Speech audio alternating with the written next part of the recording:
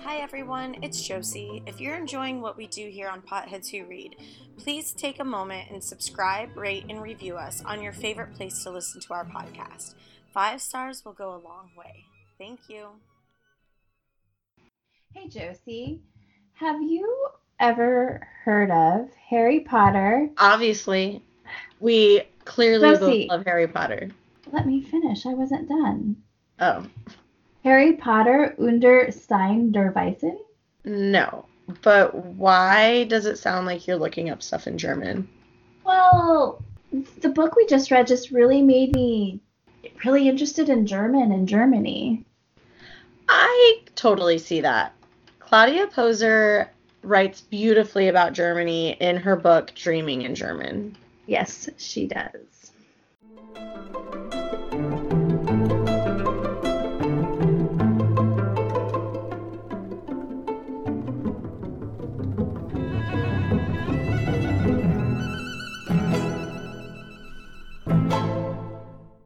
Hi, everybody. Hi. And I'm sorry if I totally just butchered that title in German because I do not speak German and I don't dream in German either. I don't speak or dream in German either. I know a little bit, but not a lot, and that's mostly my last name. I mean, yeah, we definitely were practicing that a couple times. Mm-hmm. And you decided to tough it out and be like, I'll say it. And so we did. Oh my gosh. Harry Potter under Steinweissen. Oh, so I said die. Ooh, it's der. Harry Potter, blah, blah. Harry Potter under Stein der Weisen. Harry Potter under Stein der Weisen. Under Stein der Weisen? Under Stein der Weisen. I feel like I need to do that. You know, I don't know. Like, you know how sometimes they have that, like, I don't know. It's kind of like a melodic, like. Oh, like the the timbre of like languages or whatever. Yeah. I don't have it. I do not have it. So if you know German, and if you are German, I'm sorry. I butchered it. Tell her how bad she butchered it. No, I'm just kidding. It's you okay. can email us at potheadswhoread@gmail.com. Send us a sound file with how to say it in German. Yeah, exactly. I'm honestly surprised when you found that they didn't have a sound file with it because there's so many websites that do that now. I probably could have found one, but I just typed in like Harry Potter Sorcerer's Stone in German, and I just got the titles. Nothing was giving me how to like to play it, which is fine. It's not a big deal. We tried. Hopefully we didn't butcher it too bad. Happy New Year, everyone. Right? Happy New Year. 2020. Whew. We made it. Here. We made it through a busy ass fall. We have. Hey, Josie. And beginning of winter. It's been 20 years since we met. Oh my gosh. And we just met in college a few years ago, but somehow it's 20 years. Well, yeah, technically we would have, our 20-year anniversary would have been this last fall, like September, because we would have graduated last spring and then started college in the fall. Yep. So I know. And I actually went back to our college this last fall. You did. Which I've talked about in past episodes. About it. I won't bore you guys. We're just full of reunions this summer and this fall. But you get old and you start remembering and reminiscing about stuff. Yeah, and then I just kind of remember there's some people that I'd never want to talk to again, so I don't. Yeah. I mean, everybody has those people. Everybody has those people. There's it's okay. a reason certain people aren't in our lives, and that's okay. That's okay. Right. Absolutely. Yeah, but I feel like both of us had a really crazy holiday. Yeah. I feel like from November to last weekend has been nuts for me. Yeah. I shouldn't even say November. I should just say Thanksgiving. My sisters came in. They left. I was by myself for one day, and then my parents came into town, and then they left. And then, like, the holidays just were nuts. Work was nuts. And then Christmas came, and then New Year's came, and then I had a going away party all last weekend. Like, it was just crazy. Like, every day was just, like, packed with something. There was a lot of stuff, and then you also had some kind of emotional things, you know, like friends leaving work, friends moving. I mean, friends that were not coworkers. They had been coworkers at one point, but they moved, and it was a good friend. And I mean, that's hard. We've known each other for, I think, 13 years, living in the same city, and they moved. I'm really sad. Yeah. Super big tears. I mean, it was, like, really sweet, and it was just, like, really sad. And, I mean, the bottom line is, like, all the changes that have been really big have been very positive for my friends. Right. So I'm so happy for them. And I'm actually really excited to see what comes for them in the next year and in the next couple years. And I think it'll just be really exciting. It's just been very exhausting because it's been a lot of go, go, go, go, go. I believe it. While our Christmas was pretty low key, it was much needed after my intense, crazy fall. And I made some decisions, like, I'm not staying at the school past noon unless I absolutely have to, because I feel like we finally are at a point with our PTA that we figured out what the heck we're doing. Like, good. Well, I think, like, there were just some unfortunate kind of events that happened in the fall.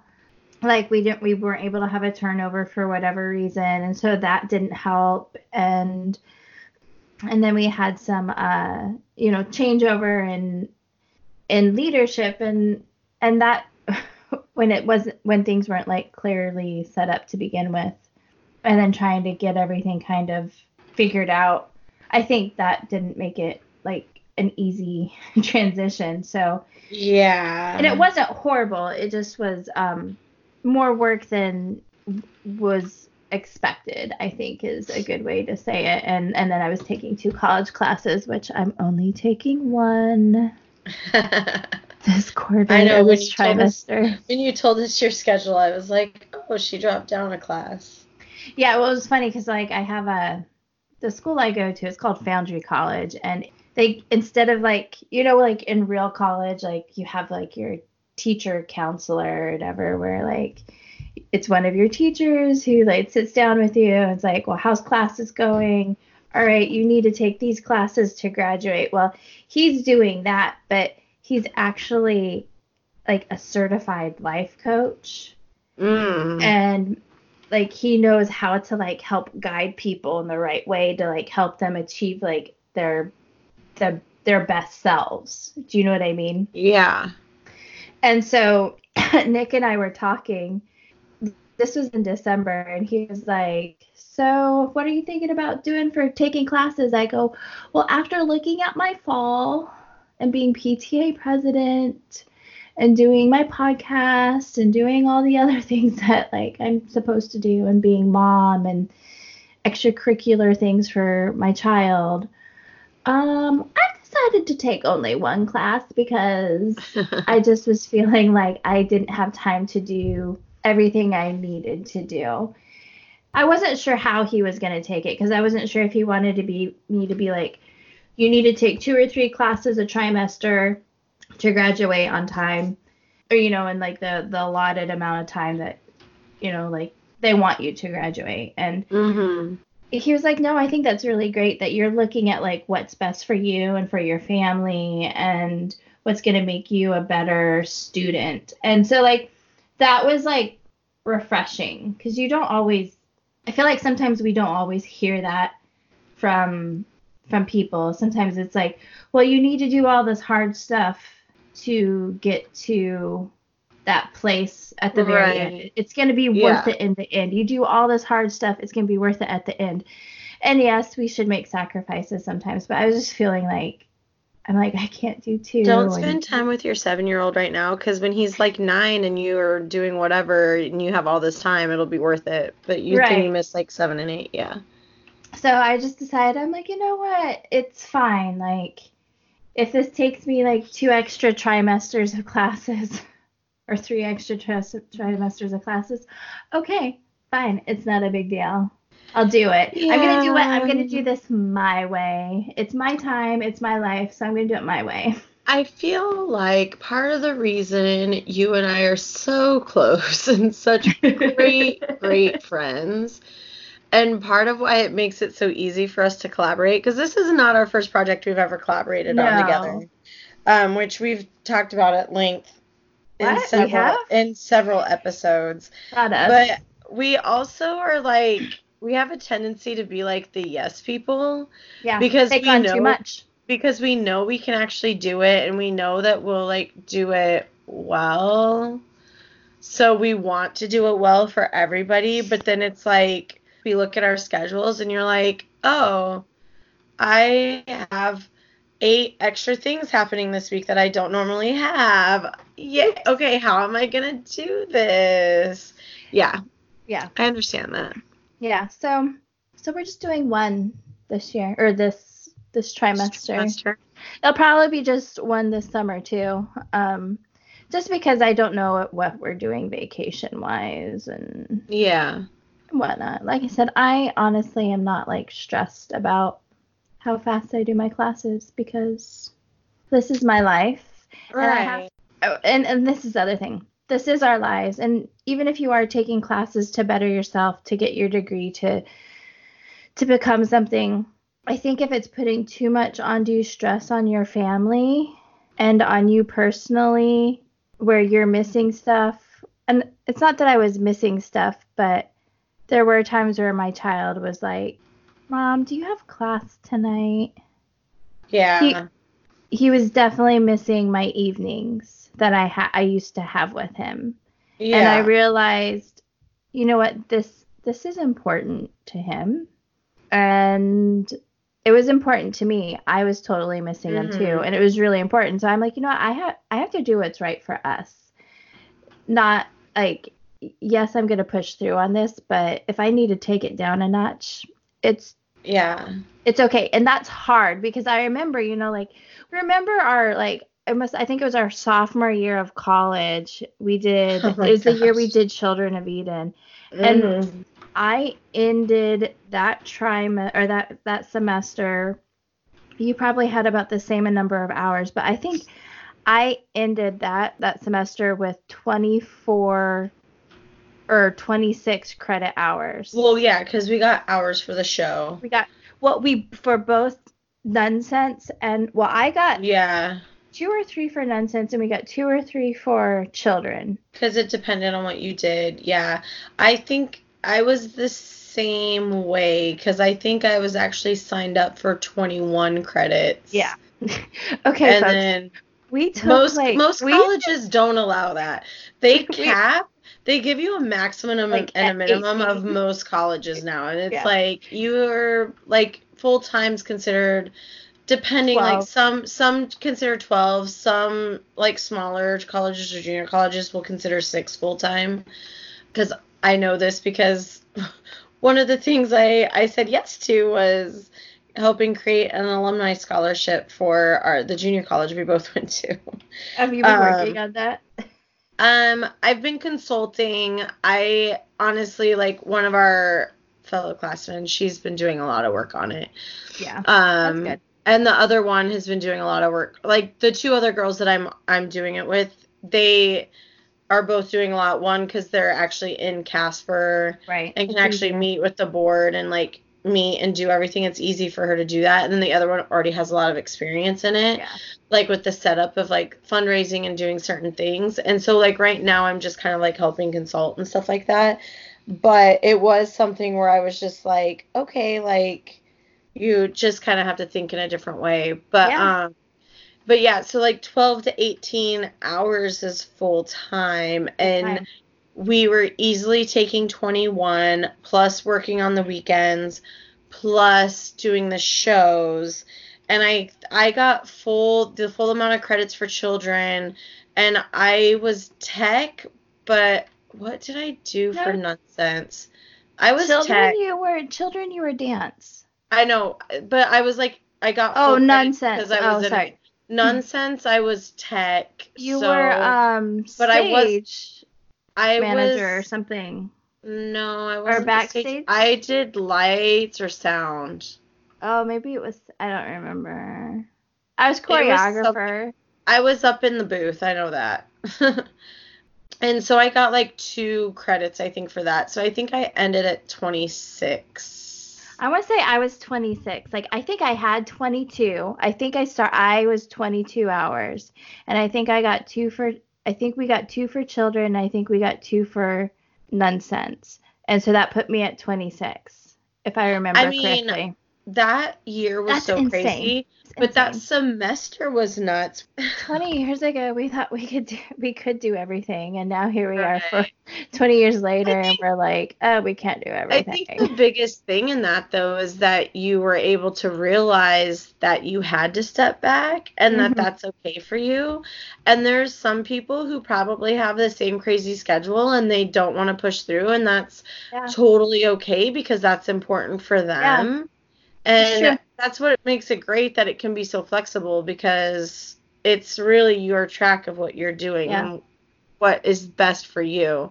Yeah. It has nothing to do with, do you have to finish it faster or like compete with this other person for anything. It's really just like, what benefits are you taking out of taking this class and getting this?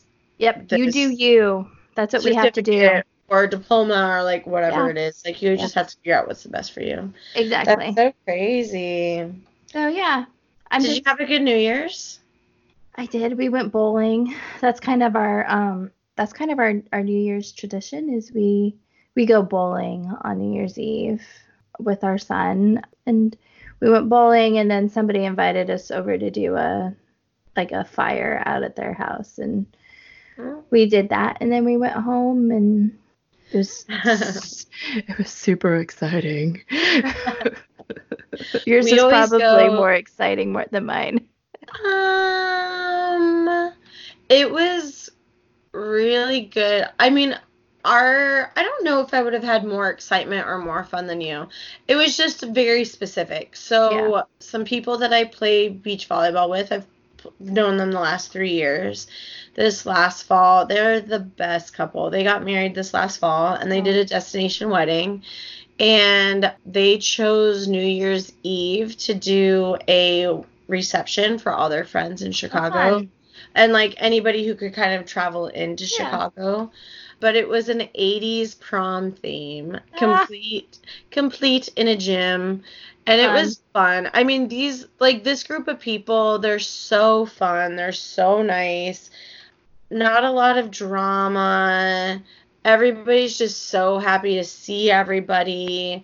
It was just like, I don't know. It was just a lot of fun. It was very chill. Just good people to be around. We weren't having to like go to a bar and fight to get a drink or be crowded and get pushed around a lot. That's nice. And I mean, they gave a great speech at the end, like thanking everybody, because they were like, we know you could just be anywhere for New Year's. And so they were really grateful that everybody came out and helped celebrate them. And sometimes it's better to celebrate that sort of thing. Yeah. Or celebrate that way than like at the bar or whatever. I mean, because you're with a bunch of people that you love, and that's sometimes better. I have some amazing New Year's stories and memories of going to bars and getting a drink package and being out until 5 a.m. sneaking beers down our pants because we couldn't drink them all at the bar. And so we were like, let's see if we can fit them in our pants and take them out. Not Josie. I actually was not the one who did that. That was my roommate and one or two other friends. But I mean, we have some like really great, like funny stories with that, like lots of memories like that.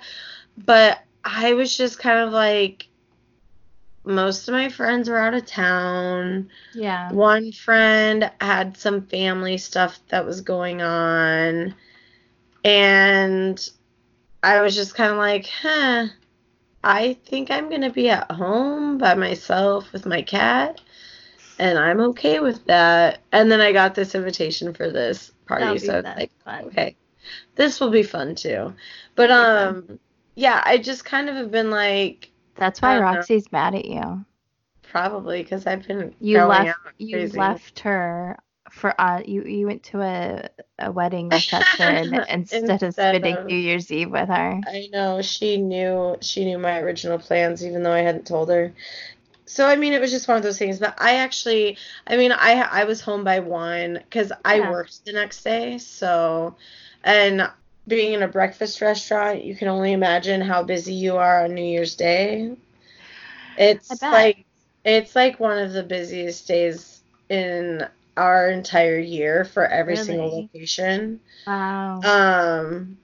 And so we all kind of had to just be like ready and be on our A game, and it was a very successful day for all of our locations and all of our markets, and I was really glad that I was home by 3. I wasn't like hungover.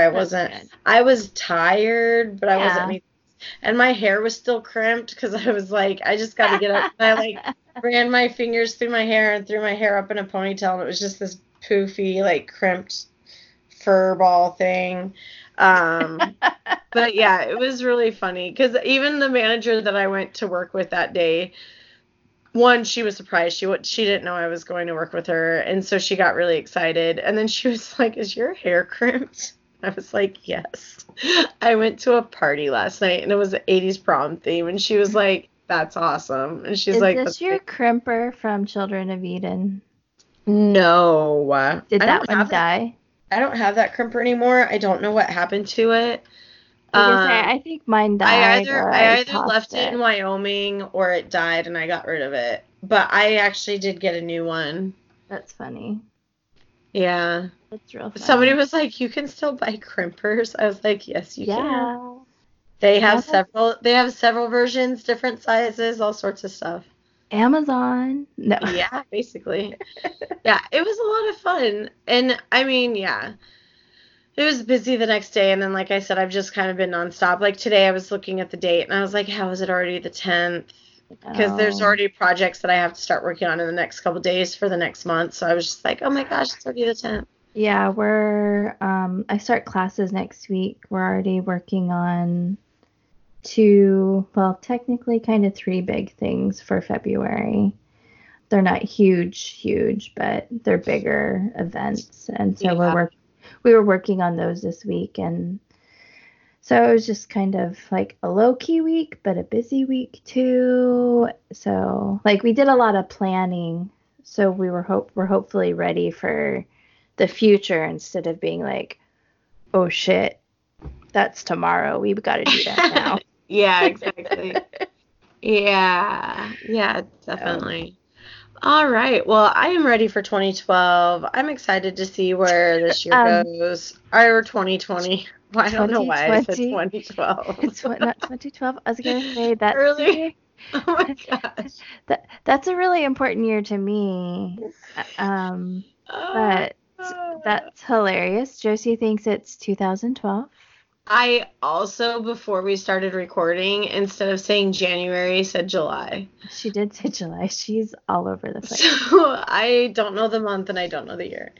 I am ready for 2020. Let's get it. You can edit that out. No, I'm just kidding. You don't have to. I think we're going to keep it. That's funny. It was, I thought it was funny. Like, you finally caught yourself. I was like, Josie, it's not. I know. I think it is. I mean, at least you didn't say, like, the year 2000 or something like that. In the year 2000. Do you remember that on Conan? Yes. Anyway, oh my gosh, I'm losing it. All right, are you ready to hear a Harry Potter fact or what? Would love to hear a Harry Potter fact. So this one is a little bit different. I mean, this is a fact, but this was really me kind of like Googling something a little bit different. Uh-huh. Because we are doing dreaming in German. They Mm-hmm. talk about like being bilingual and translating, and that discussion comes up a lot. And so I was just like, me personally, it started in Egypt when I went to Egypt. I had this thing where every country that I visit, I buy the next book in the Harry Potter series in that language. Right. And I have 3 books so far in Arabic, Italian, and Greek. Mm-hmm.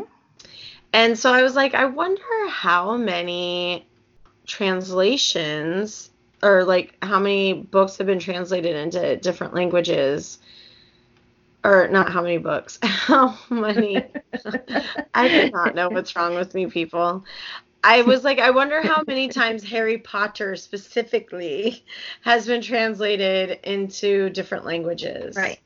Did I tell you this number already, Sheila? I I did, think right? you told me Because I was earlier, I was gonna have you guess. I shouldn't have told you.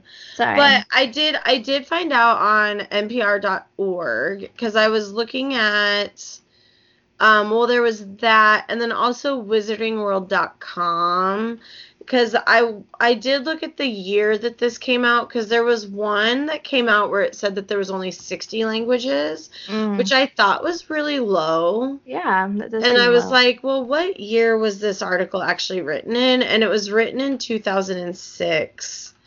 Oh yeah. So I actually looked a little bit more for some more recent articles, and I found one from NPR, and then obviously wizardingworld.com that I just mentioned, that actually said that they have now been translated in 80 different languages. Wow.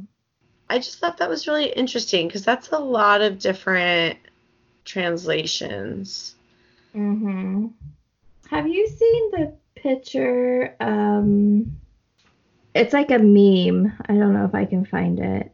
There's this meme. Well, not really a meme, but it's a picture of a Harry Potter review from the year 2000. Yes, the quote. Yes. The quote, and it's basically this person's like, in the year 2020, all these 30-somethings are going to be making all these Harry Potter quotes and are going to like connect with each other because of this book. And I'm like, you're so true. It's so spot on. Whoever said that, I'm going to have to find it. I may have saved it. I don't know. It keeps popping up in my Facebook feed. I'm going to talk about it, and it's going to be there after this. So, no, I've totally seen it a couple times. Here is something that I will quiz you on, Sheila, because I did not tell you this part. Do you know what language the 80th translation was? I feel like I heard just recently about the newest language. I don't know. What? Scottish. The Scottish. That's right. Yeah. I do that now. So the article from NPR is actually really fun, and it's like, oh, have you heard the big news? This is the next one, and they actually do an excerpt from the books. And it's like, what's the language? Well, we'll see if you can guess. And then it goes into some of the dialogue, and it's like, Mr. and Mrs. Dursley, o nummer fower privet loon. I'm not even going to try to do the accent. We're proud to say that they were gay normal. Thank you very much. So it's like in that dialect. It's really fun. Right. I think that's amazing. Yeah. There's like one, I don't know what they're saying, but they talk, it's like they talk about a couple different things, and there's like one thing where it's like Bizimba. That one I think would be a really neat one to get. I don't know why, but I'm kind of fascinated with the Scottish language. It's kind of like, to me, it's kind of like Gaelic too. I'm really fascinated, like Scottish and Gaelic. I'm really fascinated by their their words. Like they just have some very fascinating words to me. So that's actually what they go into with this, because they talk about how J.K. Rowling wrote part of the book in Edinburgh, and that Hagrid is one of the main characters that speaks a dialect of the Scots. So they talk about how the languages are close, but they show some different ones. So Dumbledore is Dumbydikes, Quidditch is Bisamba.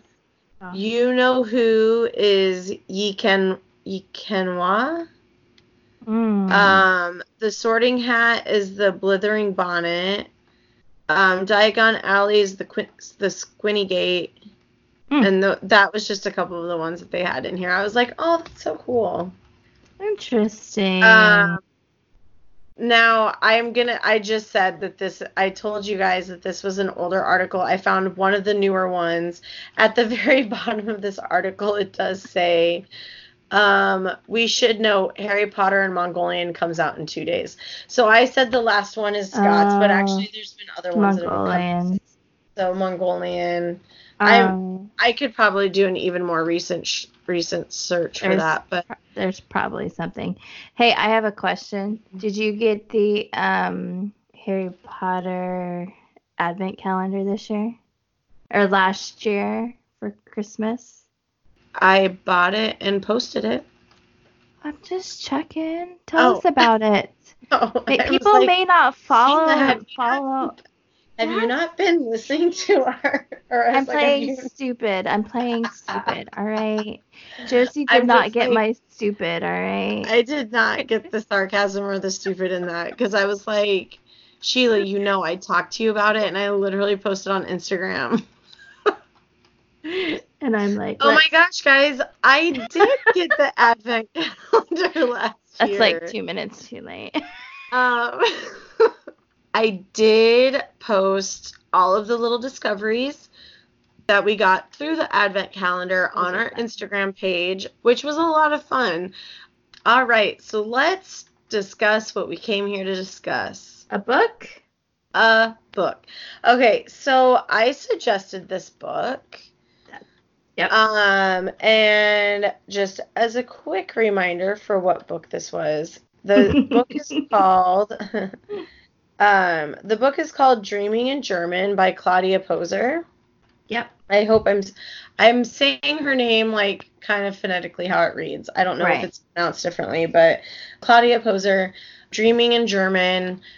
Sheila, do you want to do the synopsis really quickly? Yep. And then I'll say why I suggested this. Sure, I can do that. This memoir turns on the author's immigration to South Carolina at age 13. Her childhood spent shuttling back and forth between East and West Germany, and her struggle with the meaning of home as Germany transformed from 2 states to 1. Dreaming in German combines an immigrant memoir from a child of the global professional class with an inside look at the effects of German division on family relationships as seen from the western side of the wall. And that came from the Amazon website. And this is a Kindle Unlimited book for people that have Kindle Unlimited. So if you have that service, it's included in your thing that you pay for Kindle Unlimited. Yes. Or you can purchase it for $2.99 as a Kindle. Yeah. Price. So. Learning that it was Kindle Unlimited was a nice little surprise. It was a nice part, for sure. When I picked this book, I did not pick it because of that. Which in the past I have picked books just because they're Kindle Unlimited. Because Sheila and I have been like doing a lot of crazy stuff or whatever. That was just kind of a nice perk for this. This actually came to me as a suggestion.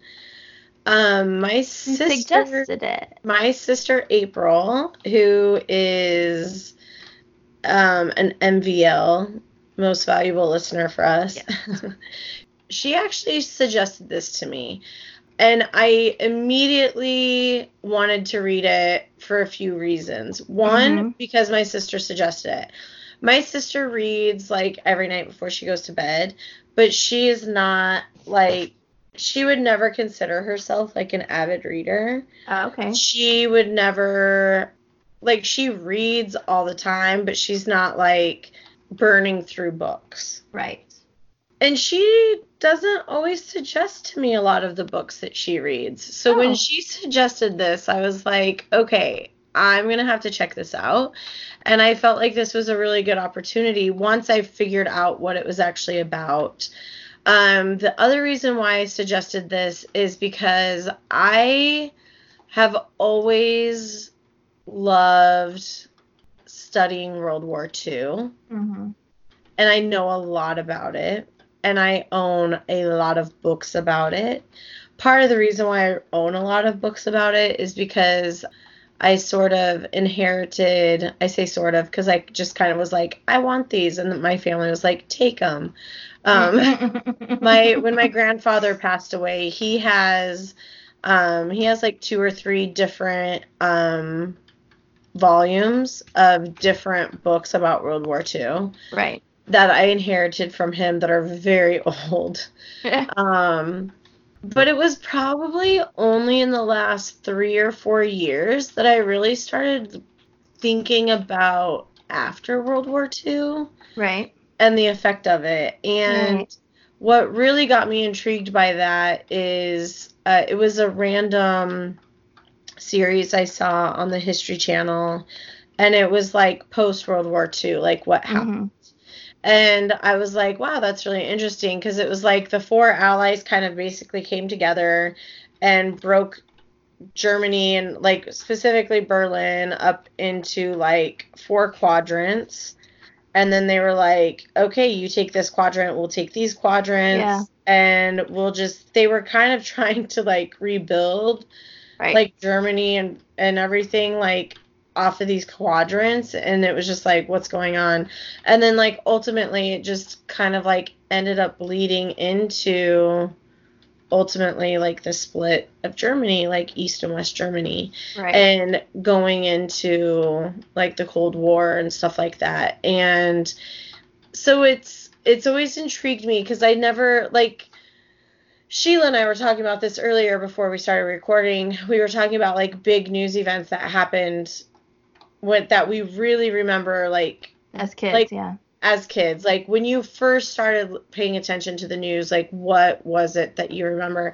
And I remember watching the Berlin Wall coming down. Yeah, it was a big deal for us. It was one of those things where, I guess, naive American, like I really only thought it was in Berlin because it was only discussed in Berlin. Right. And it was always like the wall was up. My family was on one side of the city. I was on the other side of the city. And in my head, I knew it couldn't be just that, because that didn't make sense. Like, how could it only be one city? Because, like, whatever. But it was always just referred to as the Berlin Wall, the Berlin, like, whatever. So I like kind of just jumped at the chance of like getting really a firsthand account of like what it was to go into that. Right. And having it be a memoir, so there's like, it's just this person's truth. Yeah. I thought would make it even more intriguing. So that's actually why I picked this book. I feel like it's always good to learn about what other people are going through, whether you believe it or not, or think it's right or not, because it allows you to open yourself up to somebody else's situations, to hopefully not be like quite as ignorant about what's happening in somebody else's life. Or what has happened in the past.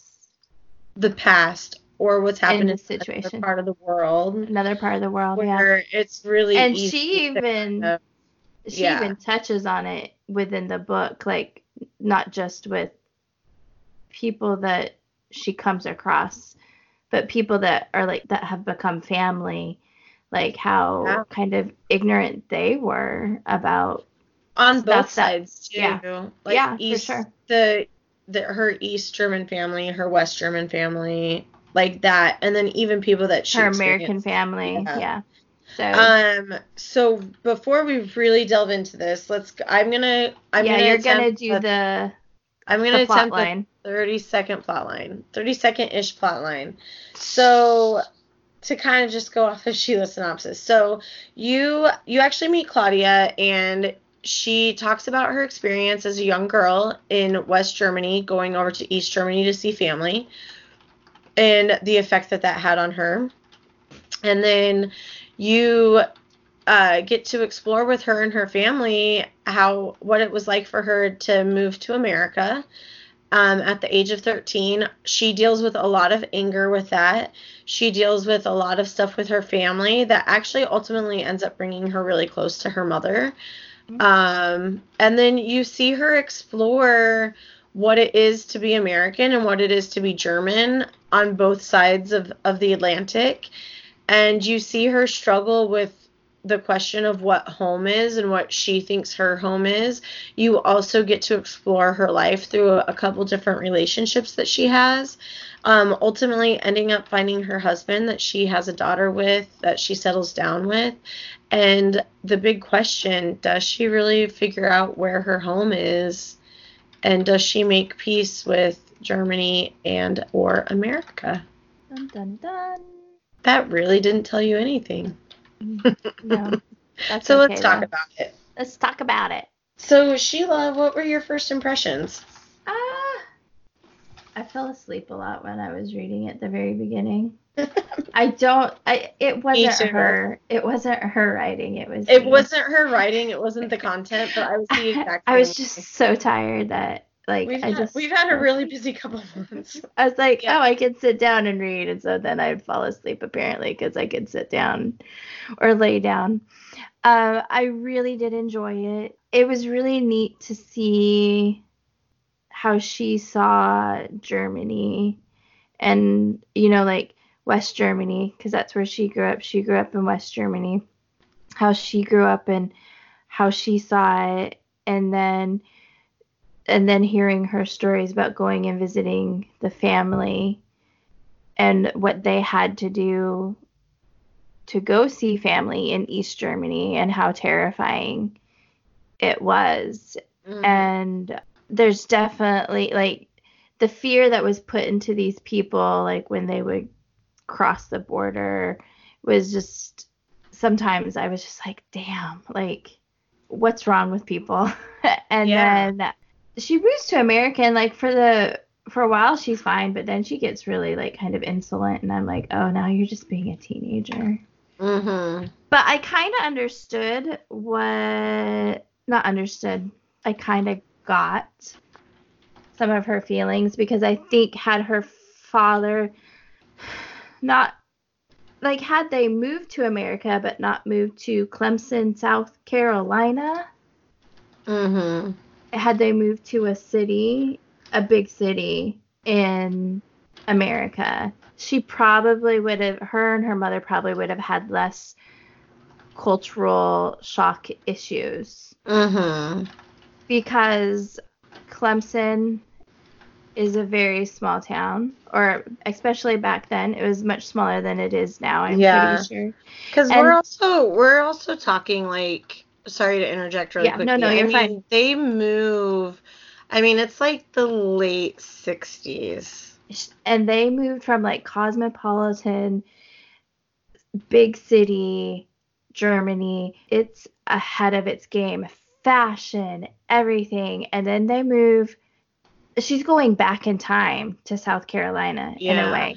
They're not as forward thinking, and like she even talked about it at one point, because it's something that they still do in the South, but she talked about how Southerners, they're being mean to you, but they're being very nice about it. Mm-hmm. So like basically when someone's like, bless your heart, it's not necessarily a nice thing. Right. So there's things like that.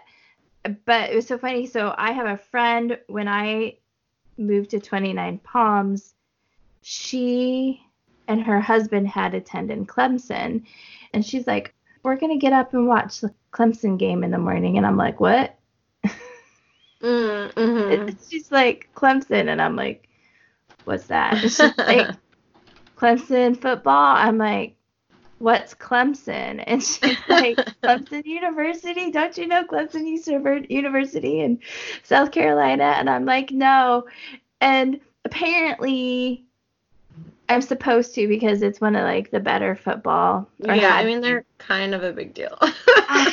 I mean, here's the thing. Like, I like football. I enjoy football.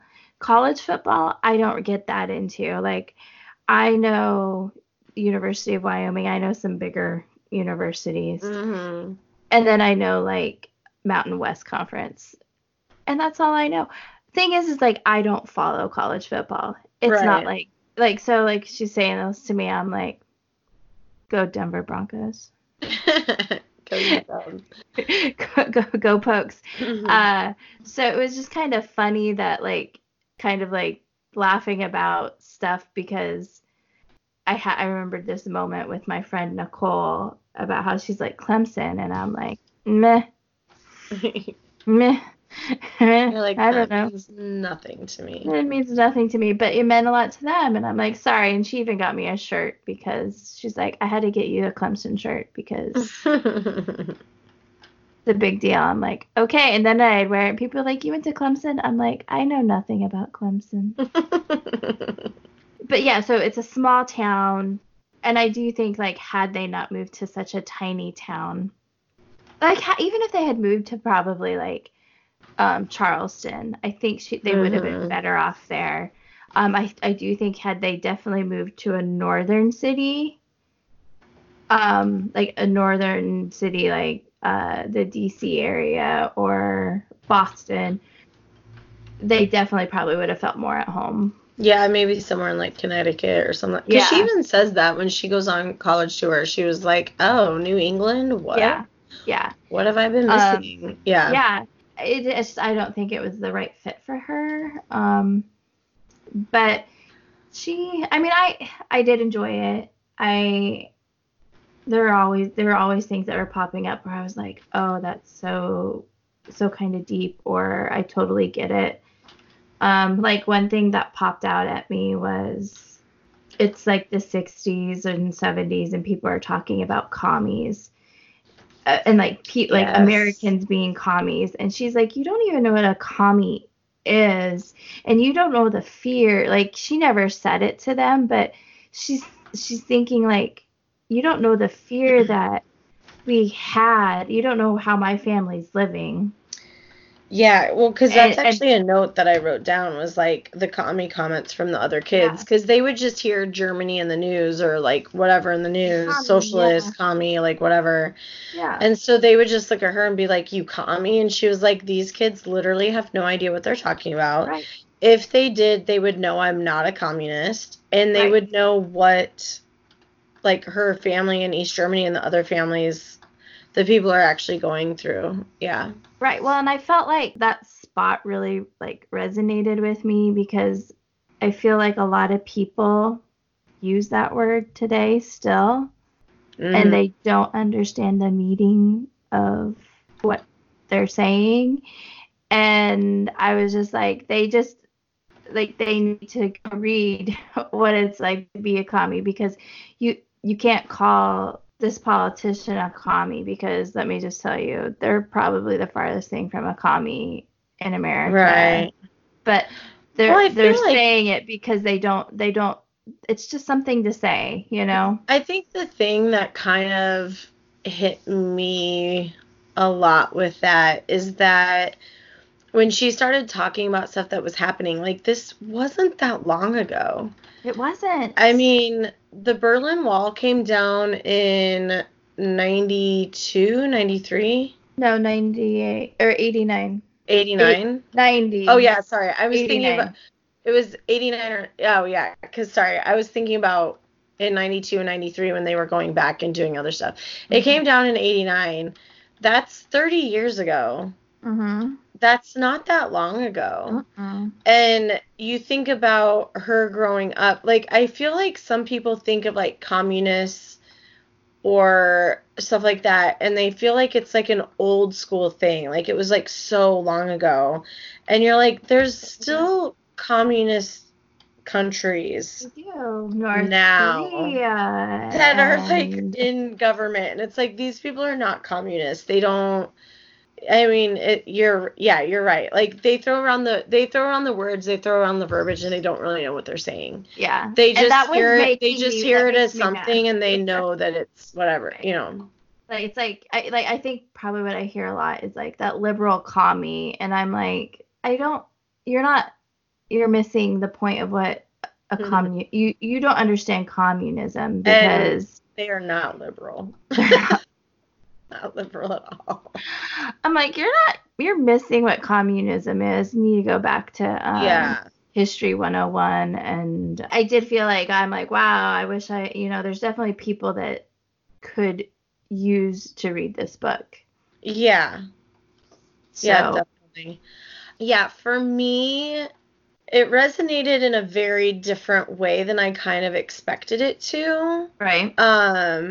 It also, like, I don't know how to explain it, because there were like I think the thing that I loved the most about how she wrote this Mm-hmm. is that even though it was about her trying to navigate the American lingo and the new American fads and like everything, so I agree with you that if they would have moved to a bigger city, they probably would have been better off. But one of the things that I loved so much, especially in those like early kind of more formative years for her in Right. America, is that the fact that she really only had her mother, they created such a bond. Mm-hmm. And she even talks about it. She's like, other girls my age Hated their moms. hated their mom. And she's like, I could not imagine my life without my mother. She's like, we sit and we talk about everything. And they navigated so much stuff together. And it was like we both shaved our legs at the same time for the first time, because even though we knew hygienically you're not supposed to do that, we were like, well, let's do this American fad together. And her mom was very specific. Like, she was an amazing seamstress, and she would make sure that she had like the newest fads. So like when bell bottoms were really big, she made sure that her daughter had bell bottoms. And part of me wonders if they would have been in a town bigger, if that would have changed, because she would have had girlfriends who could have actually helped her do it. So she wouldn't have had her mom to help her navigate that. Yeah, and maybe. I think it also created it. I think it was a double-edged sword. I think their love for Germany and their miss for Germany was like ended up being kind of a double-edged sword for Claudia herself, really, because she really thought her and her mom were this united front of like, we both want to go back to Germany. And there were several times, many years, where she did not understand why her mother gave in to her father. Right. And then she was kind of like made aware of some of these conversations that her mother and her father had. And she was like, oh, I didn't know that. Mm-hmm. To the point where by the end of the book, she has her father like take her on a tour, because you find out pretty early on that her father was a prisoner of war. Yeah. But that's all they tell you, is that he was a prisoner of war. And you then don't know where. Yeah, you don't how know where, long, really. You don't know what anything is. And then she confronts him about it and asks him about it. And it kind of changes her opinion of everything. But what she says, like, it's funny, what she says is, she goes, show me where you used to pick the apples. Yeah.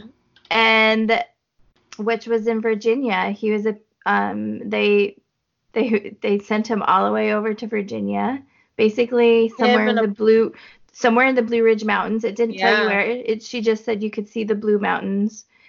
And that's when he fell in love with America, because the people were nice to him. Even though he was like an evil German soldier, he was, they were nice. Him humane. They treated him humane.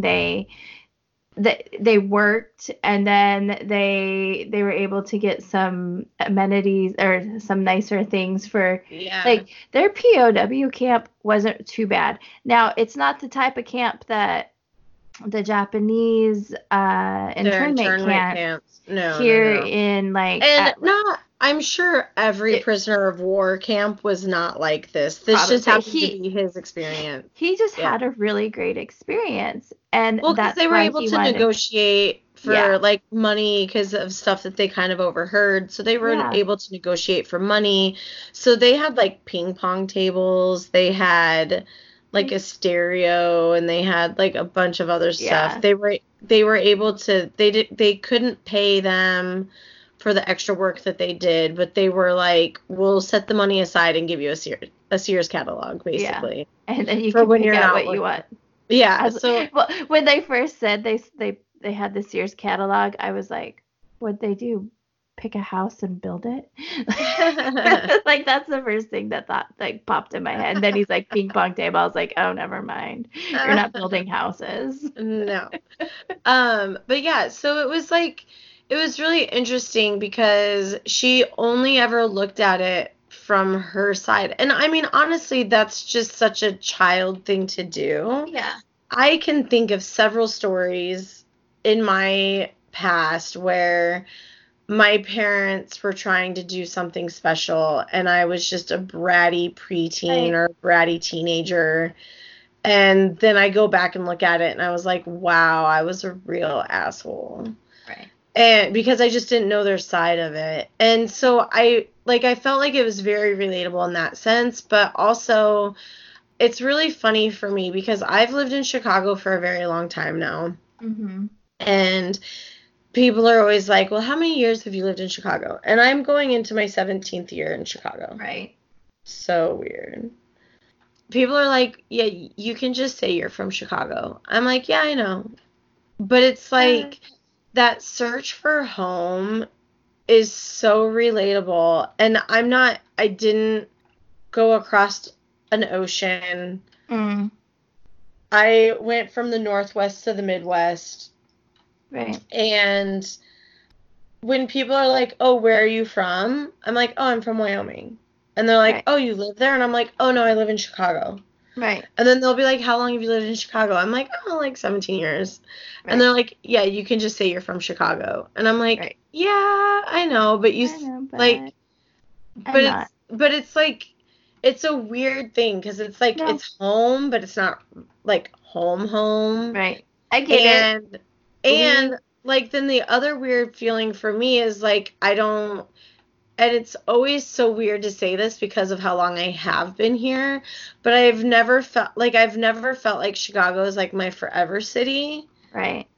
And so it's not your final like home. I feel like I'm still constantly searching for my home, right, even though I have my home. So I like 1,000% understood. Like when she and there's even a part. There's this part where she talks about where you have your home, and she's like, I started thinking about it in like a couple different forms where she had home, all caps, which was Germany, and then she had home, which was like wherever her mom and dad live. Yeah, like where her mom and dad is at, and then she had like home where she like currently lives. Yeah.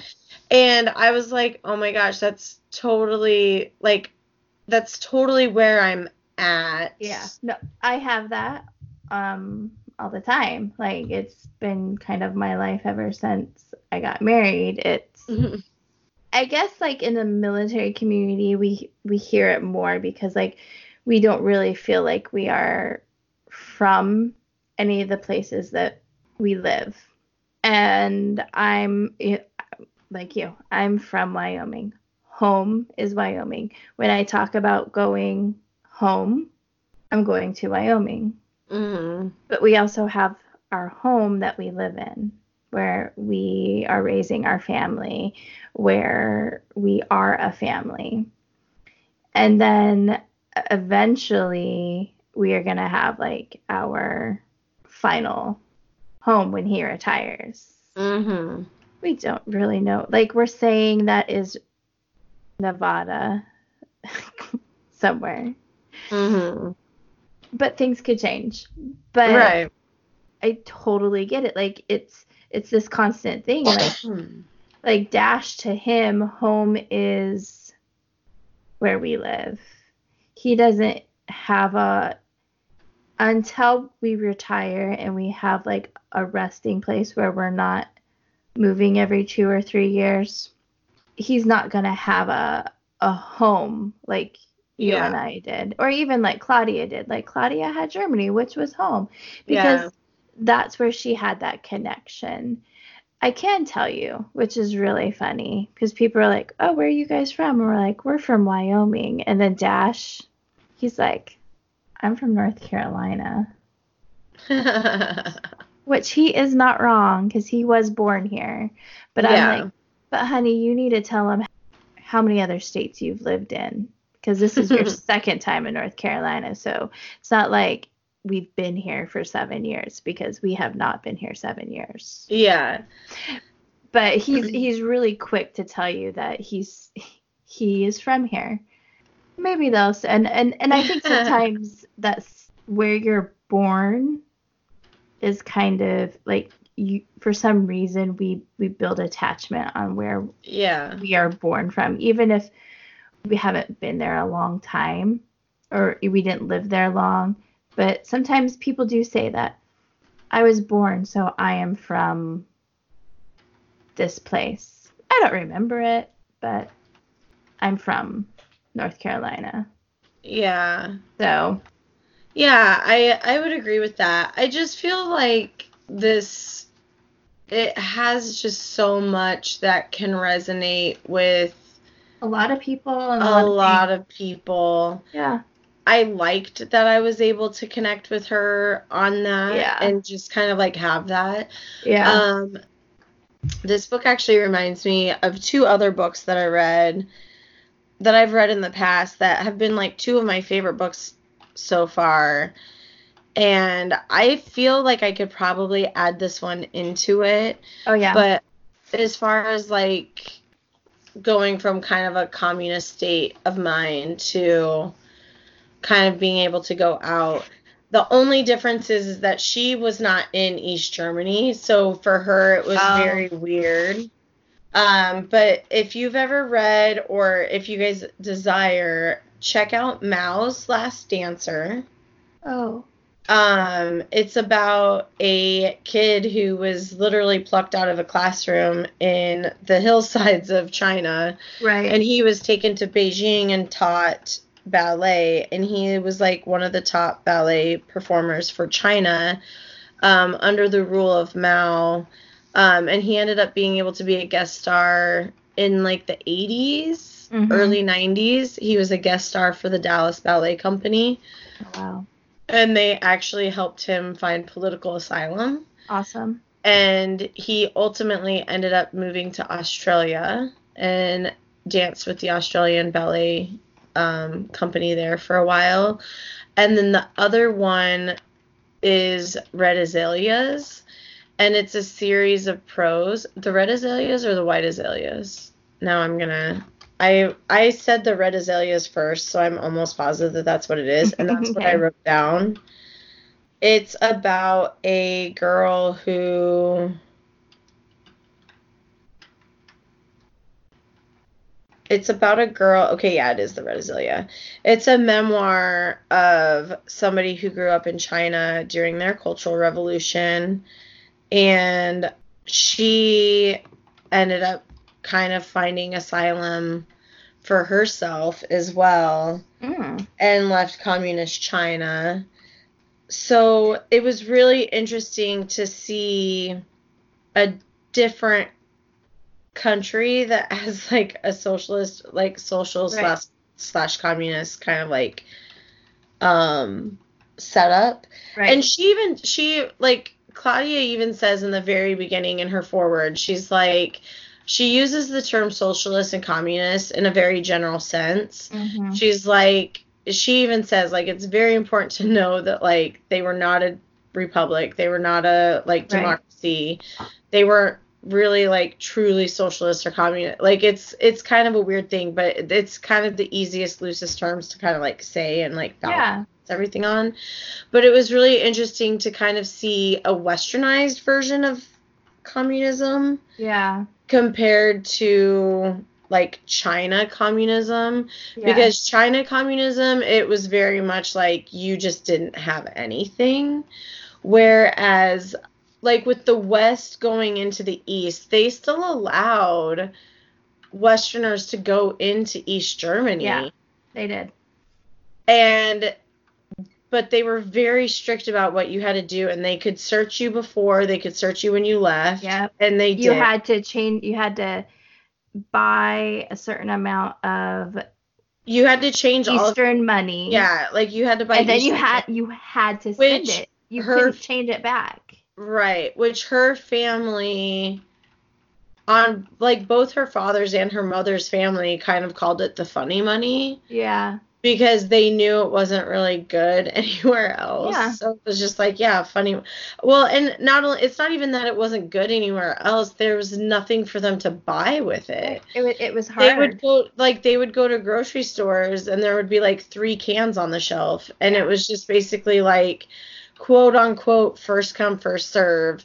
But she even talks about how she used to go to the market with her grandmother, and she knew the butcher, and so the butcher would pick her out of a crowd, and he would just be like, no, she was here first. And it was like clear she wasn't there first, but he didn't care. She was there first. It was kind of your connection sometimes. Yeah. And her grandfather was very affluent in there. Yeah. Like her one grandfather was very affluent because he had a factory, and he had a lot of stuff that he could barter with and do things. But I mean, they talk about how they got searched. There was one time they actually got stopped at a train station, and they would like sneak stuff in their underwear and like in their stockings, like places they knew the soldiers wouldn't check, so they could get away with certain things. Yeah. Or they would be really careful about how they wrapped things in towels to make it look like it was just the towel and nothing else in it. It was just really interesting that they were still allowed to make that connection, because China and the other countries, like they don't allow people in and they don't allow people out. And that's what makes those specific places, scary. I guess, successful in their regime. It's very scary for the people living it. It's very scary for the people who don't understand it. Yeah. But even like with Claudia and her mother being able to go back and forth, like there was always a fear. There was always fear into it, tense, where that she couldn't breathe, she couldn't do anything, and this went well into adulthood. Yeah. And I mean, her father didn't travel with them for years because he chose to like leave. He chose to go to the East. Or go to the West from the East, but he also had a warrant out for his arrest, which is why he left. Yeah. The other thing that this made me think of was actually the movie Harriet.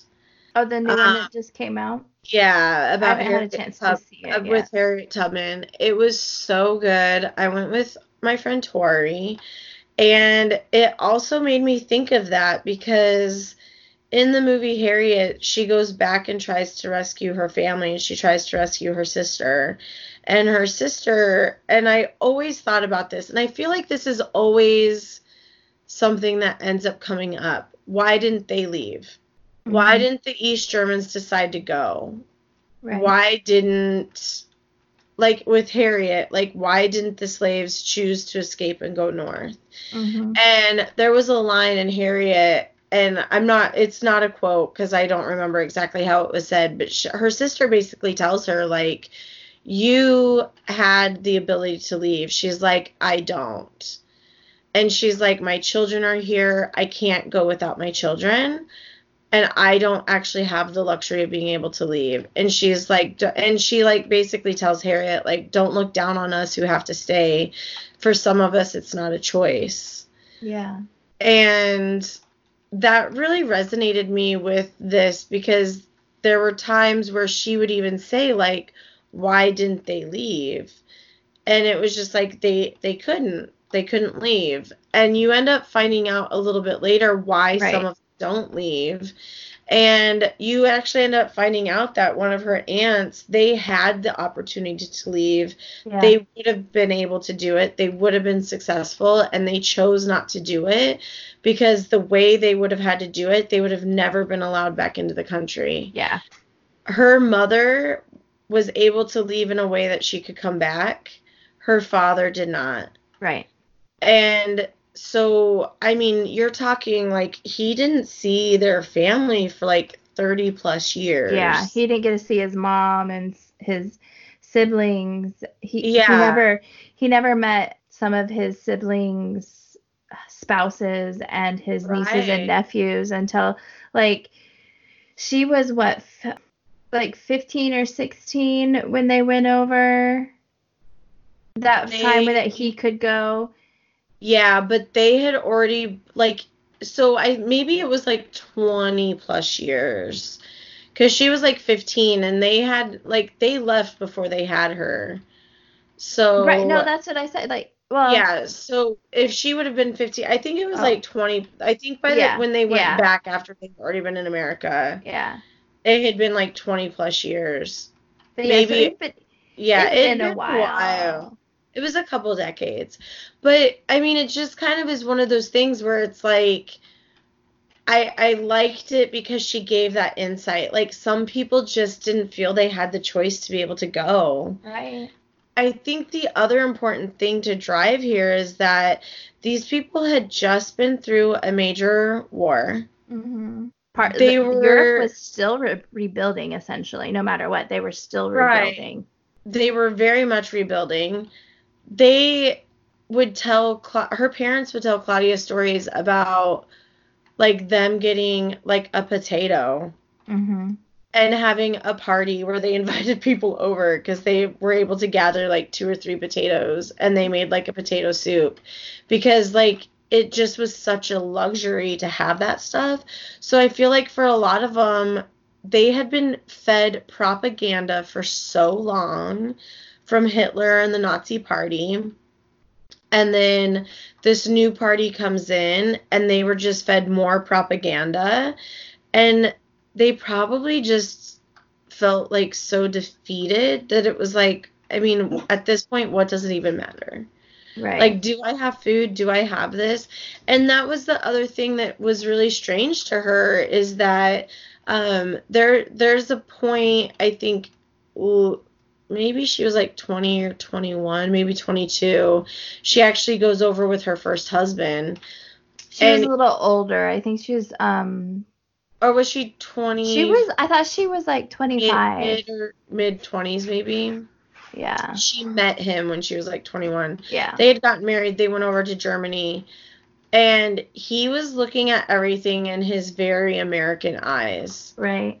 And was like, I mean, we can afford it. We can do this. And it was like, no, let them pay for their tickets because they have their funny money. Right. Like, they can afford. And she even says that. She was like, it didn't hit her until later that she was like, why she was so offended that her husband wanted to do this for them. And she was like, they have money. Like, her mother's family especially was very well off in terms of Germany. Her father's family was a lot more poor, but they even had it better than most. Yeah. And they were like some of the lucky ones. Yeah. One of the things that she even says about herself, like growing up in the time, she was like for her, she never really questioned why everything happened from going from West Germany to East Germany until she like left Germany, because that's just what life was. She just considered herself lucky that she was born after the war. Right. And people would tell her that, oh, you're one of the lucky ones. Why am I lucky? Because you were born after the war. Well, she knew the stories about how her parents had kind of talked about how like it was years, like she saw photos of them like just looking gaunt and starving because not many people, I don't think many people realize like, you know, the war ended in 45, but even in 1950, a lot of the Polish and the Germans, they were living in camps still. They were starving still. They weren't, it's not like things were like back to normal right away. Like, they were living in essentially what would have been like a third world country. Because it was like there just wasn't the means to feed and take care of them. And so like by the time they had her parents were starting to look a little bit more, they had a little bit more meat on their bones. They were a little bit more. They were very frugal, but they had food, they had clothes, they had a place to live, they weren't as gaunt as they had been. Like, for those first years after the war, it was really difficult. And it wasn't just difficult for one side of Germany. It was, everyone was having a hard time. Well, and she even talks about how, like, even in West Germany, she was like, like, walking to gymnasium, which is, like, their school. Yeah. She's like, walking to gymnasium or walking into town or whatever, like, they would pass fields that were bombed and still had just, like, relics of, like, buildings and stuff like that. Like, well, and then there were buildings that, like, the stores were on the bottom, but the tops were kind of blown apart. Because the people who owned it, they were like, I gotta open my business, I have to start making money again. And they were like, as long as my business is open and looks good, I'll worry about my place to live later. Because that's where they were at. And so it was just really interesting to see everything kind of from that point of view, and her just kind of being like, she didn't really question what they had to do or how they had to act. It just was what it was. Yeah. Like, she really didn't start to question a lot of that until she came over to America and was able to, like, think a lot more liberally and, like, and more freely. Yeah. And she could say things that she couldn't say in Germany or, whatever. And so it was like, it was just cool to kind of see how that worked out in kind of, like, I don't know, I guess, like, an anthropological way through her memoir. One spot that really got me was, like, so years later, she's, like, in her 30s. She's divorced her first husband. She's married this other man who's 15 years older than her, and he has 5 children. And they decide to go to Germany to visit her family. And obviously they're going to see family in East Germany, and then they're going to travel over to West Germany to see, like, or to see the other part of Germany. And one of her stepdaughters, who at that point they never said how old, but I was thinking she was at least 18 years old, because I think she was a little bit younger than that, because the youngest, I think, was 12 or 13, and she was only a couple years older than the youngest. For some reason, I thought it was... I took it as 15. I thought for some reason, I thought the 15-year-old was the youngest. Like, they were taking the youngest when he was 15, and the sister wanted to come. Maybe I misread, but whatever. But she's a teenager. Yeah. And she's really into kind of like the feminist type movement. I mean, it's not like a crazy feminist movement type, but there's like articles out there saying that, like, the women in East Germany, like, have it really great. They get a year off. They have a baby, they get a year off. They get universal health care. There's universal health care. They get to work, like, the women are able to work if they want to work. Like, they're saying all these, like, really amazing things, and, like, these women groups in America were kind of like, yeah, see, it can, and this is great. And well, because they had a list of, like, things that they wanted, and it was one of the countries where it marked off every single thing on the list. They take her over, and the stepdaughter, she basically the first time going across the east-west border is when she, like, the fear gets put in this child about like, okay, maybe this isn't so great.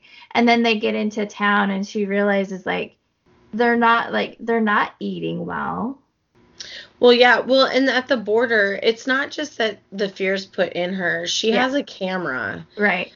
And Claudia knows what could go wrong with that because it could be considered propaganda. Could be, yeah. And she's like... Or spies. And she yells at her in the car, no! Because she realizes she's about to take a picture. And she immediately notices that her stepdaughter's, like, her face and just the whole demeanor and everything. And she realizes how much... It was like her own fears were coming across to her and building up to her. And so she finally like kind of recollected and was like, you just have to be really careful. Make sure no one notices you're taking a picture. And so they get far enough away from the initial gate and she does end up taking some pictures of the gate. Yeah, she does that. But they end up going, they have to go and do their like trading in of the money like the next day after they get to town or whatever. And that's like kind of a hot mess because you just stand there for 2 hours hoping that they call and say whoever's available to take your request. And there's people wanting to travel. There's people just wanting to exchange their money and get the stamps on their papers. That poor old lady. I don't know what room 4 was for, but nobody was getting called for room 4. Right. And she went and asked a guard about it, and he was like, don't make me make an example of you, go back in line. Right. That was her answer. Like, the answer wasn't like, oh, this person's on break or whatever. It was like, it doesn't matter. Yeah. Because that was the thing, like, total side note, all of the waiting for everything all I imagine in East Germany is lines of people everywhere. Right. Because they just waited all of the time for everything. Because she even like once Claudia's older, she even goes into a story about how she took her aunt to a city and they waited over an hour to get into a restaurant. Yeah. And they were next, and the host was like, you're not next, you're trying to cut, and they just made them wait longer. Right, like and 10 she minutes was like, longer. So stupid. Yeah, like 10 minutes. She was just like, yeah, we were definitely next, but what are you going to do? Because they just had to wait. Right. So you can go back. Like, they had to exchange their money. But they're exchanging their money. The kids are, like, getting terrified. Like, they're seeing all of this. Like, how not great. Like, they made themselves look great on paper, but they weren't great in real life. Mm-hmm. And this lady like that was help getting the family their money or whatever and looking at their passports or whatever, like looked at the kids and like told them to like leave or, like essentially get lost. And so like then the kids are like, oh my God, we're never gonna see mom and dad again. And they come out and the kids are like, oh, you're back, we were so worried. But they would look at like like what you did as a job, and the state is like, oh, you work for, you're an engineer or whatever. Like they were looking at what they were, you know. And Claudia was kind of like she didn't say it to the lady, but like internally she was like, what are you gonna do with that, you know, like. Yeah. There was that, they mentioned, they were like, oh, you're a chemist? Yeah. And she's like, yeah. For 3M. Yeah, what company do you work for? 3M. Yeah. But then she ended up finding out after everything, because everything was fine. They let him go right away. Right. And the kids, and she even said, like, she didn't realize how much fear the kids had, not knowing what was going on. And she felt like she was just holding on to her own fear. Yeah. And then it actually made her realize some choices her mother might have made because of that. Yeah. Which builds into their relationship a lot more. But going back to, like, the chemist thing, because when they finally did go back to, like, the families and everything, one of her uncles told her that the police, basically, what they call it, like, the Stasi? The Stasi, yeah. They had people come up to him and ask him about his niece and the fact that she was a chemist. Yeah. And basically alluded to the fact, like, do you think she would spy for us? Yeah. We think she'd be a good spy for us. And Yeah. he, like, the uncle just kind of, like, blew it off and was like, oh, like, whatever. And so they didn't approach her. But that was also the first time where she was Yeah. like, these guys are being watched literally 24/7. All the time, yeah. But by the end of the trip, the daughter, who had been kind of like pro East Germany and the women's rights that they had, she was like, I'm going home and I'm telling them that it's not what it really is. And I mean, but she also had pictures, like she had pictures of what East Germany looked like, and she had pictures of what West Germany looked like, and how, like, even just Berlin, from Berlin or East Berlin to West Berlin, like the change is immediate. East Germany, everything's kind of gray and dull, and people are looking a little bit starved and everything. And then you go to West Germany and there's a lot more color and a lot more life, and there's a bit more happiness, and people don't look like they're starving. And this child saw that, and like that was a really big part.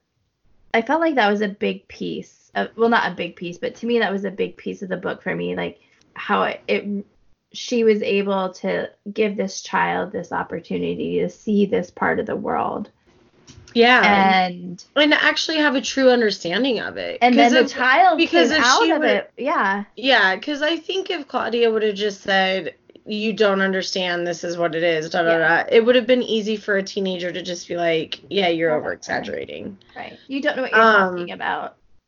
Yeah, so to actually experience it and live it and see the fear and see what the people were going through and experience the fear. Yeah. I mean, a privilege, let's just say it, this child is, a privileged American who's never had to deal with anything like that. And then she's from the Twin Cities. She's from Minnesota. So it's not like she's from a very rural area, but she's not from like New York or like one of the bigger cities. She grew up in the Twin Cities, which is pretty cultured. Like she had a lot of culture. She had a lot of stuff, in her background at that point. But yeah, like for her to see it and I feel like that's always such a key part of everything, is like learning what it actually is, like actually experiencing it.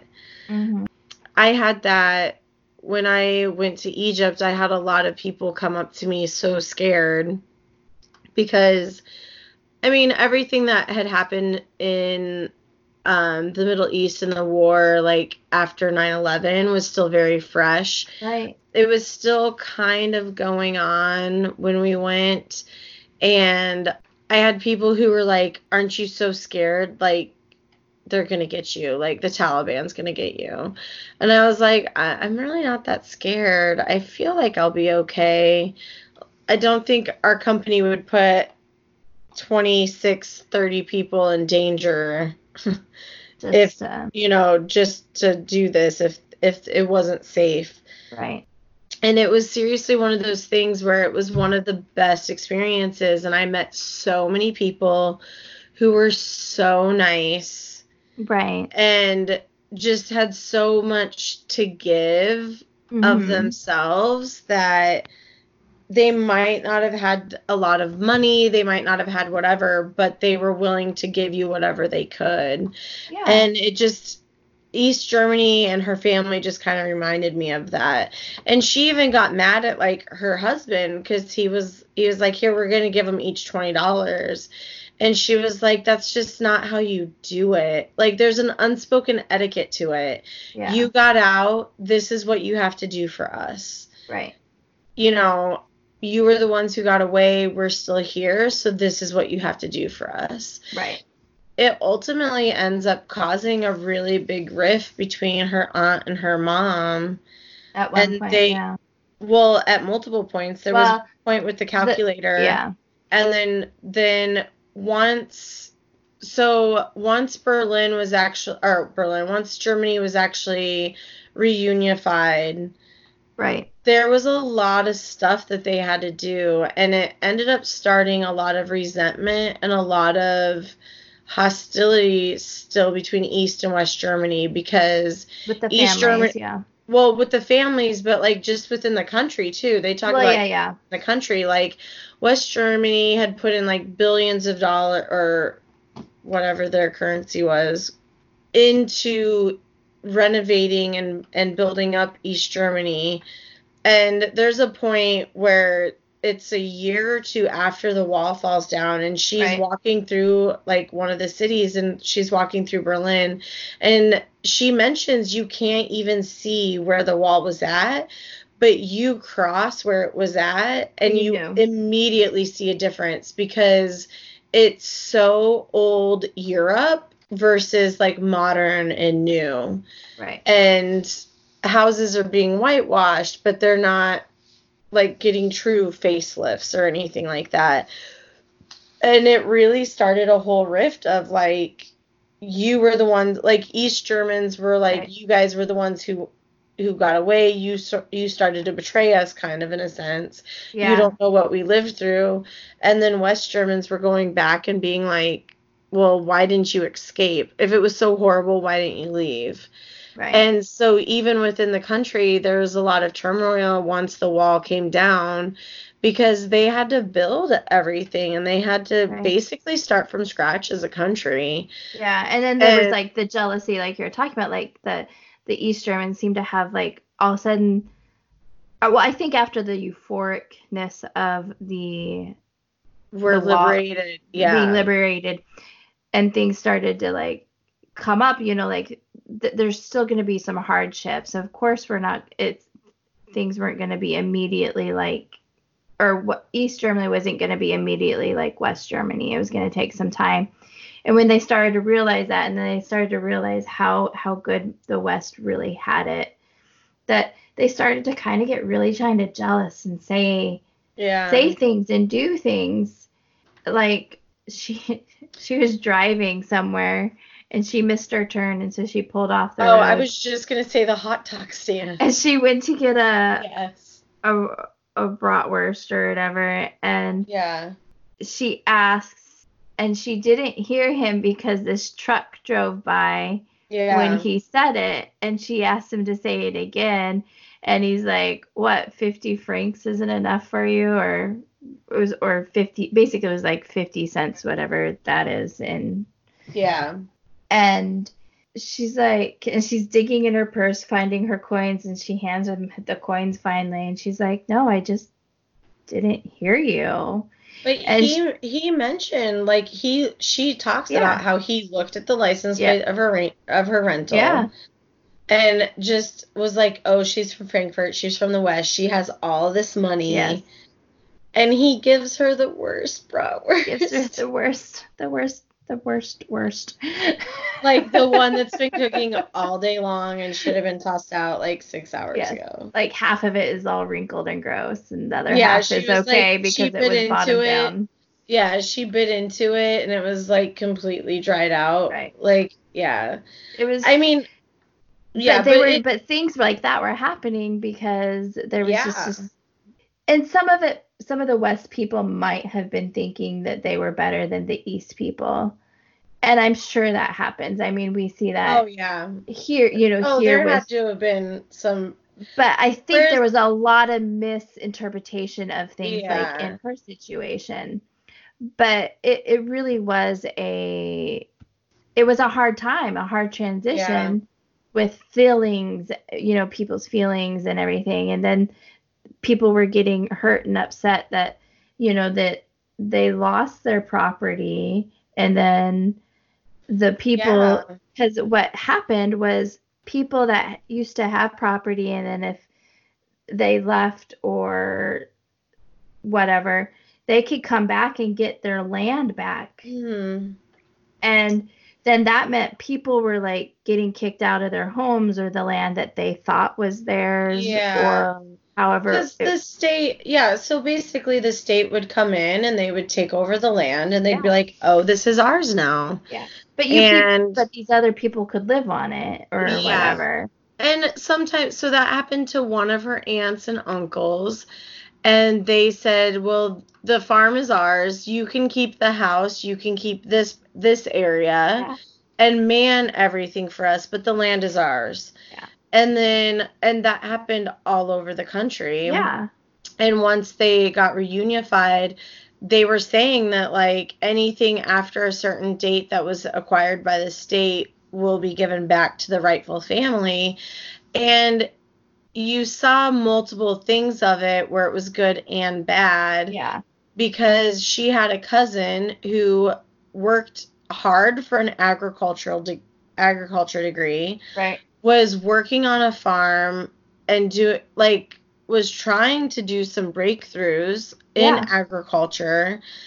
And she was talking about how this family could come back and take the farm back and then sue them if they didn't feel like the farm was taken care of up to their terms. Right. If it wasn't taken care of, yeah. And so she was like, I might be out of a job and get sued.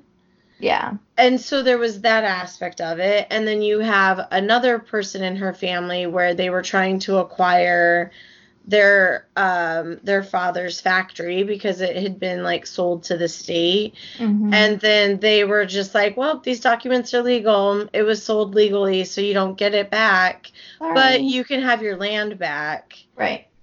And so there was just a lot of like, it was very still black and white, but there was a ton of gray areas and people just didn't know where they were going to sit. One of her uncles was a veterinarian and the new leaders had put together an at least I think it was at least a 10-year program to help with the animals and everything on all the farms. And he was supposed to be one of the ones that actually got to head it and be a part of it. And he was ecstatic because he was like, job security, boom, I'm guaranteed this many years. Exactly. And so it was interesting to see that of how something that's supposed to be so positive was so scary for so many people for various reasons. Right.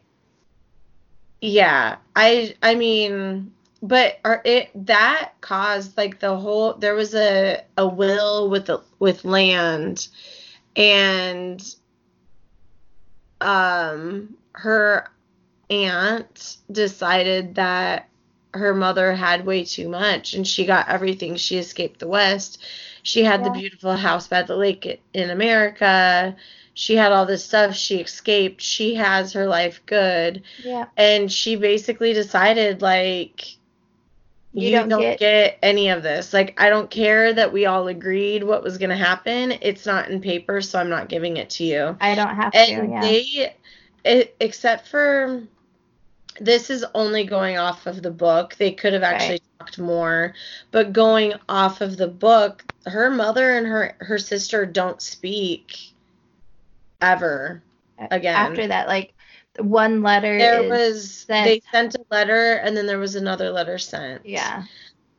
So the one thing that I appreciated about this book, I was comparing it to Mao's Last Answer and The Red Azalea. When I was reading those, I'm like, okay, this is a memoir, so I'm going to assume they get out. But at the same time, you don't really know at what cost and you don't know what really happened to them. Right. Whereas, like, with this, I felt, for some reason, reading it, I just felt way more hopeful about it. Right. And I really kind of thought it was going to end at the wall came down and we all realized we're in our homes, like, whatever. I didn't really know how it was going to end, but I knew from history that it was going to end well. Right. Or decently, at least, right? Yeah. Quote unquote well. ignorance of the situation. Like, I thought, like, oh, the wall came down, everything's good, cool. Yeah. And then she actually goes into it. I was really pleased to see that she went in further than that, and you got to see and read more about what her family's experienced. Because her dad's family was not as well off as the other family, and they did not, it didn't seem, well, except for her one cousin who had his life basically taken away from him. Right. Her cousin Peter. But for the most part, like, some land was taken from them and some other stuff, but they fared out pretty well in hindsight. I feel like when they were kind, like we said, they were not as well off. They didn't have as much money, but they kind of, I felt like they maybe had a better mindset during that whole kind of occupied time for them, that whole time that it was East Germany, that they relied maybe more on each other and whatnot. They didn't, none of this, it never came across as any of the siblings being jealous of the brother for going to America. Yeah. Whereas, well, I think they also understood it though, because he couldn't stay because he had a warrant for his arrest. Well, they wanted him to live. So they did understand that, and so I think it was easier for them to be understanding of it. They also just fixed up what they had, because it was one of her father's brothers, one of her uncles, that had the pool. He built the pool in the back. Where she was like, it was long enough that you could do 4 or 5 strokes. Yeah. And he was like, yep, I'm building a pool. I'm going to have a pool in my backyard. Yeah. And I felt like they took like really horrible situation and they dealt with it maybe a little bit better, maybe because of how they had to be resourceful because they weren't as well off. Like her mother's family, they had really for the longest time kind of relied on her father's connections. Well, and he also was a merchant and a jeweler. Yeah. So he had like for a very long time, he was like upstanding in the community. He was well known. Right. He had all of that stuff. So yeah, they weren't from like a little farming community. They had family who lived on like farms and lived in the country, but it like because it was a small town, but it wasn't like her father's side where it was like, okay. Oh my gosh, Peter's story, her cousin Peter, she had only met him 1 or 2 times like through the years, but you end up finding out his story and how he was actually taken in. Right. And made to work and do certain things, and then they were like, how about you spy on these people? And he was like, I'm not going to spy on my friends. It doesn't seem like a good idea. And then they were like, well, you're not going to pass your anatomy class to go to med school. And he was like, but I was picked for med school. They're like, yeah, we don't care. And so he failed his first anatomy test, and then they were like, how about you spy on people now? And he was like, nope. And then they were like, all right, well, we're just going to take you in. Well, and then they he failed it twice, I thought. Yeah, he failed it twice. He failed and then they tried to get him to quite a few times they tried to get him to be a spy. And he never would, and like it was funny because he's sitting there talking about it, and then she was about to she was kind of contemplating like, at what point do you just give in and think about yourself. Just give in and do it. And he then, before she could even ask it, he was like, I could never do it because it wasn't worth it. Essentially, that's not what he said, but to him, it wasn't worth it. Not just to the people that he was supposedly to spy on, but for him consciously, it wasn't in him. He's like, I had to be a better person. Right. For him, it was all about humanity. It was. You don't have to give in to the horrors of what's around you. Mm-hmm. And what kind of person are you if you're so easily able to give into it? Right. Yeah. It was really good. And then but it ended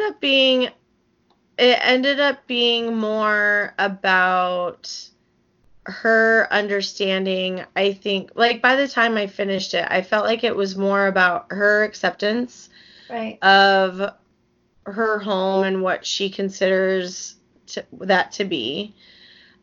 Obviously, you get a great mother-daughter story out of it, Right. a connection to it, but she also gets some insight and understanding of her father, who she did not have a lot of. She had respect for him. What's the word I'm trying to think of? She had almost a lot of contempt against him because She blamed him for moving her away from Germany. Yeah, and making her mom stay there when all she wanted was whatever, to go back. Yeah. She wanted, when he retired, she wanted to have them buy an apartment so they had a central place to stay whenever they went back to Europe, and he was like, why waste the money? I'd rather just travel. Right. And for her, it was like, no, this is an investment. And for him, he was just like, no, I just want to travel with you. I just want to go somewhere. I want to be free. I want to do what I can. The amount of book that was left after the wall came down was kind of shocking to me, because it really goes beyond. And like, you would think the story would end at the wall, but it didn't. There was a lot past that, because when the wall came down, things just didn't magically get fixed. Right. It didn't end there. And I mean, her mother gets sick. Yeah. There's a lot of stuff that, like, she was still going through. I was really pleased with that, like, how it ended like that. Yeah. With so much. How are you feeling? Is there anything else you want to mention? No, I guess, do we want to go to characters? Yeah, because I think I mentioned everything that I really wanted to. Yeah, I think I did too. Or we touched on it. I'm going through my notes. I see a couple notes that I'm just like, we don't even have to mention it now. Yeah. Yeah, so who are your favorite people in this? I know she had a lot of contempt for him, but I really liked her father. Mm-hmm. He worked really hard for them. Like, even like before moving to America, like that was kind of the goal. Like, he was to work and make them a better life than what he and his wife had during the war and after the war. Mm-hmm. And that was kind of always a thing between him and his wife. Like, that was like, that had been understood at some point between the two of them. But he had kind of this like attitude, this like kind of positive attitude, and he got beat up on a lot. Yeah. In the first few years of living in America, by not just his wife, but by Claudia. And like, it almost broke them. It did. Like, I didn't like them for that. Yeah. I know that they were going through stuff. I understand that, but I didn't feel like it was, I don't know. I was just like, that's not, I don't know. It's hard for me to say exactly the word that I want right now, but like, they just beat him up about it all the time. Like, mm-hmm. moving back, and why'd you bring us here? And we hate it here. And he took it, and he took it, and he took it. And he always found a way to try to make it better, to make it, he was always kind of like, he had a sunny disposition for whatever reason. Yeah. And I liked that, because he was trying to make it as a good situation out of a bad situation, Mm-hmm. But at the end, she had asked her father, because she never really understood why he had moved her and her mother. And she wrote, years ago, when I was trying to understand my father's reasons for moving us, I asked him what home meant to him. He hesitated for a moment. Then he swept his eyes around the room from my mother to my sister to me. He said, "Home is being with my family, with the people I love." I thought he was trying to justify himself and refused to consider his answer. I opened my eyes and see Sophie's blonde hair. Sophie's her daughter. Bent over her tray table, Ron watches her fingers slide over the cards and looks up to meet my eyes, and I am sure no one on earth is as lucky. I am at home here on this airplane right now, and that will have to do. And I get it. Like, home is with the people you love, and it's not where you're living, but sometimes the people, and it's something I learned right away when I got married, and then I moved away right away. It wasn't where I was living that made home. It was being with the people that I loved, and Eric was the person that I loved, and that made home. And so I felt like he had a lot of understanding for something that it took her a long time to figure out. Yeah. So I really liked him. Yeah, he was really great. I think even early on in the book, I really liked her mother. I liked a lot of the extended family. Yeah, I like them too. Like Opa. We just didn't get a lot of them, you know what I mean? So right, and like Aunt Annie. Yeah, I really liked her, and she even made a point to be like, you know, with Aunt Annie, like she made a point to do stuff. But her mom, I really liked her because I feel like it shows the dedication that you have to somebody and the commitment that you make, where she did make her father's life a little bit horrible and like, why'd you bring us here, and like all of that stuff, but she always went with his decision. Yeah, she did. And there was one part where, like, I had already brought it up a little bit too, where I said it almost broke them. Like, there was one point where they got into a huge fight. They locked themselves in their bedroom for an entire Sunday. Yeah, for a whole day. And they were like yelling, and she, like, Claudia took her sister out and like played with her and like kept her busy and did all this stuff. And you know, they didn't really have any lunch to eat. They didn't have anything to do. Like, Claudia kind of had to take care of all that for them because these two just kept fighting. But I feel like her mother had so much growth, and it's funny because I think you have an impression of people and you don't really know who they are. And I think it's very easy to make that impression about your parents, right, and who they are. And there's some resentment that Claudia has at some point for her mother, because for a long time even, because she's like, you could move back to Germany now, why don't you do it? And she was like, I would never be able to survive without your father. right. And I think she always blamed it on that, but the truth was I don't think she wanted to try to do anything without her husband. I think she really loved him. She followed him to West Germany.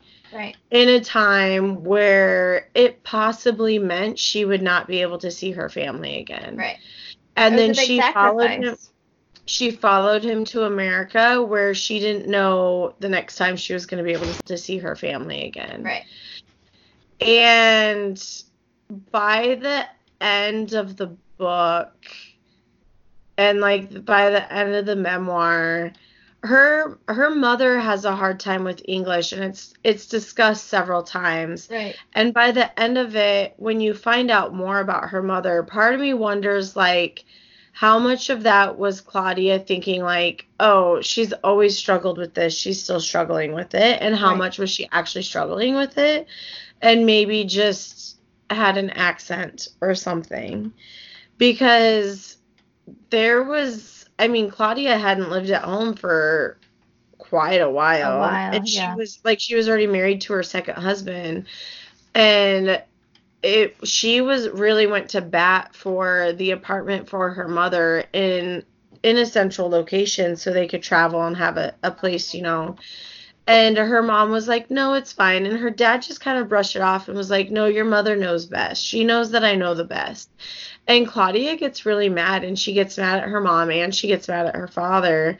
But the other part of me is like, I don't think she realizes, like, the commitment her mother made and how, and like all the sacrifices led to that point. Right. Where there's just a point where it's a discussion and it's a partnership, and Claudia was seeing it very like one-sided, whereas her mother was like, no, I'm fine, I'm content with this. Right.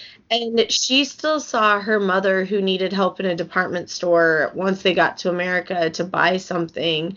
And her mother was a part of like a quilting society. Yeah. She was like cooking. She was doing all of these different groups. She had, she had gardening. She went to shopping trips to Atlanta with some women from church.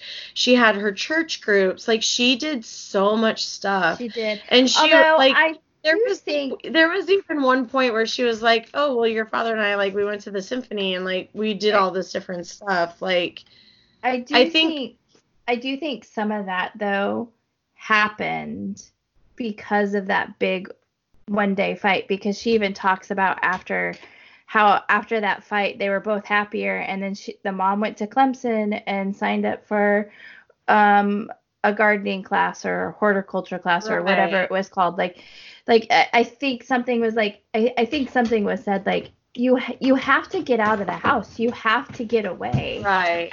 And I totally understand that, because like I see that within the military community that I live, that we have these spouses that they've lived in this one place their whole life, and then they get moved to like this place that they hate, and then they never leave their house, but they sit there and complain and they hate the area because they're not willing to go out and try and do anything. Mm-hmm. And so I think once and I've seen it, and I try to experience it myself as who I am, that I have to go out and I have to bloom. I have to go try things so I can bloom and I can enjoy people or not the people, but enjoy the area and to meet people. And then I think that's what she did finally. Like she finally had to be like, I can't do this anymore. I'm not happy. Right. Sitting at home and complaining. Which is why I like her so much, because it's hard to make yourself grow sometimes. And it's hard to push yourself outside of your limit. Yeah. And she did not have the luxury that her daughter did to help her learn English. Like, she had to learn it. She didn't have to go to school. Her mom didn't have to go to school. And I think just as much internal struggle that Claudia had, her mom probably had it even more, because she had to think about what was best for her family. She had 2 daughters that she had to think about. She had to think about herself. She had to think about her husband, because she wasn't a selfish person. Like, I think she said things in a selfish way, like when they would like kind of dig into her father. Mm-hmm. But I do feel like of all of the characters, all of the people, she had the most growth. Yeah, and there were some things that she could never let go of, like when her and her sister were fighting and stuff like that. Like, there was some stuff where she was like, when she got sick, she was like, do not tell Isolde. Like, she did not want her siblings to know. She didn't want to know. Yeah. And Claudia was like, well, I have to tell these 2 people because they already think I'm coming in June, Right. And she was like, fine, but don't tell anybody else. And so I think she was just like a proud German woman who had been through a lot. And in the end, she just ended up, I think she just kind of like surrendered to have the best life ever that she could possibly try to have in a smaller town with her husband. And I mean, it was her who told Claudia, like, ask your father why we didn't leave. We had an opportunity to leave and we didn't take it. Right. And that was a decision that I mean, ultimately, it always sounded like it was his way or no way.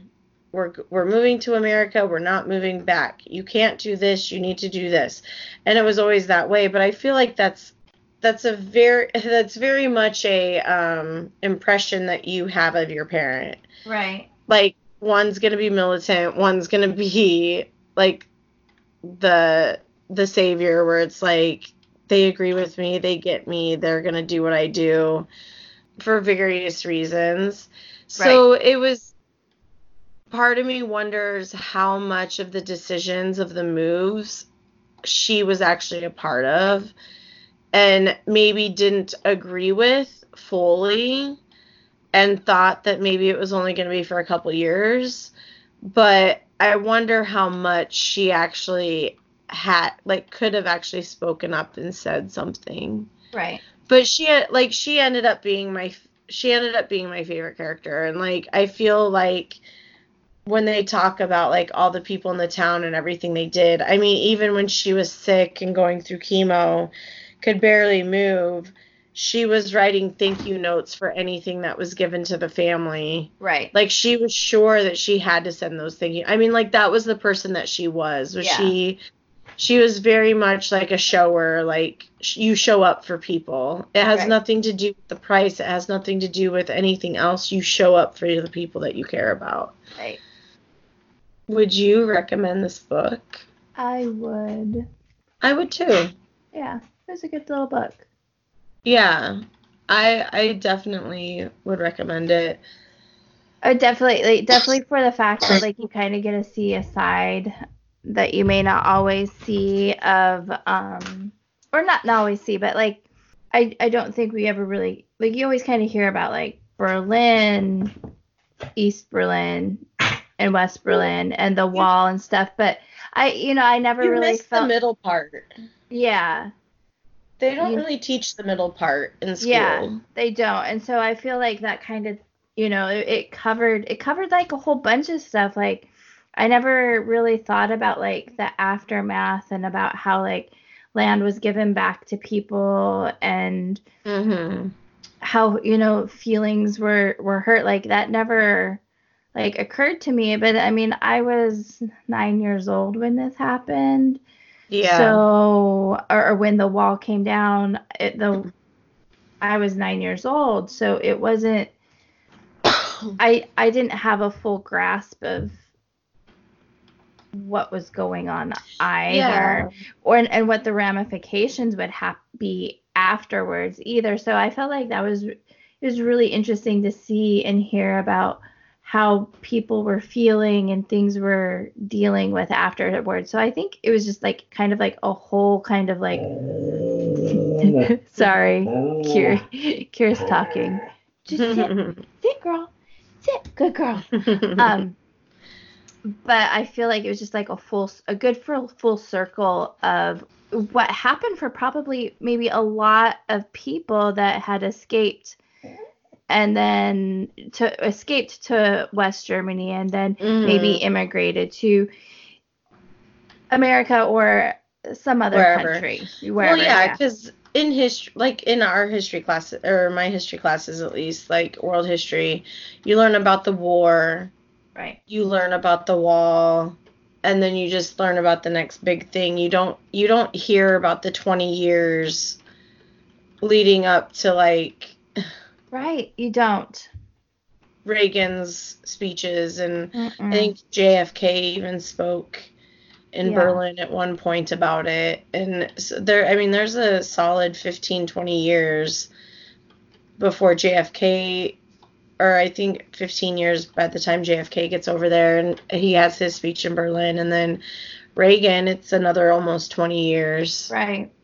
Before he starts making his stuff. So, I mean, there's 40 years that you don't really hear about with this that is covered very well.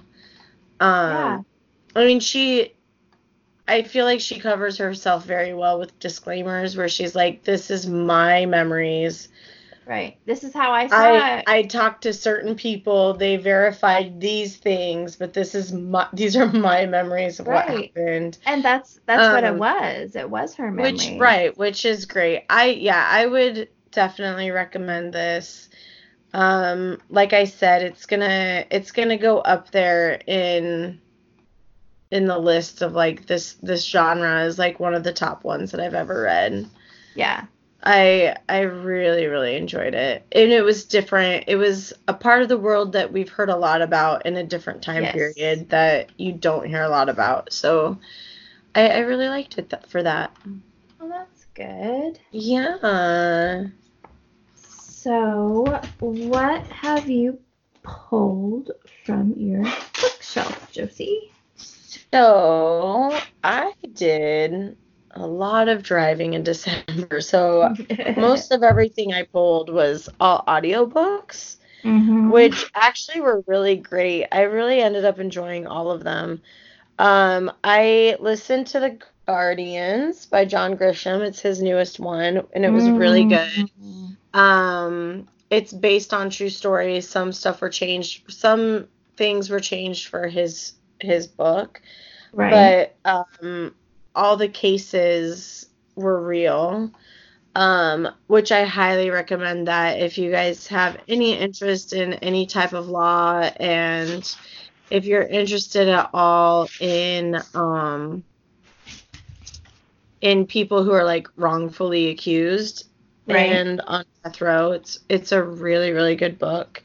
And then some really fun ones that I did right before Christmas. Holiday Greetings from Sugar and Booze. That was really fun. Oh. It had like Maya Rudolph, and now I can't remember her name.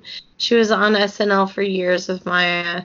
But it was like a fun little holiday greetings from they were two friends who met in college, and then a lot of the story is told through Christmas letters. Oh. That you like quote unquote send out to your friends.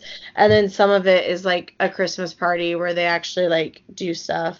I listened to The Christmas Pact. Both of those were like on the list of like free audibles last month. I listened to Eleanor and Park, which I've seen this book and it's been recommended to me before, and it actually takes place with two teens in Omaha, Nebraska in the 80s. It was really good. I listened to The Darkest Night, which was really good. It's a true crime story about something that happened in central Wyoming in the 70s. It kind of like shook the town and shook the state. It was so good. Shook me. Yeah. And then I also listened to, it was an Audible original. I listened to this one called Midnight Sun.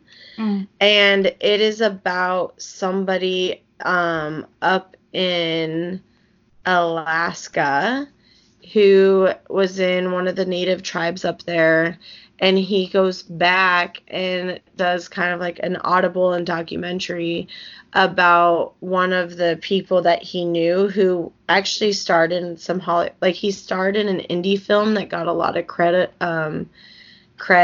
in I think the early 2000s. And then he acted in some other random things, and then he actually they go into why exactly it happened, but he killed his mother and then like went into the wilderness, and it was like kind of about that and kind of about his trial, but it was really good. And then I started Just Mercy. That's good. Well, you did a lot more than I did. I drove a lot. I just was like, I guess I just decided to like veg and take a break. And I hung out with Dash a lot, but I rereading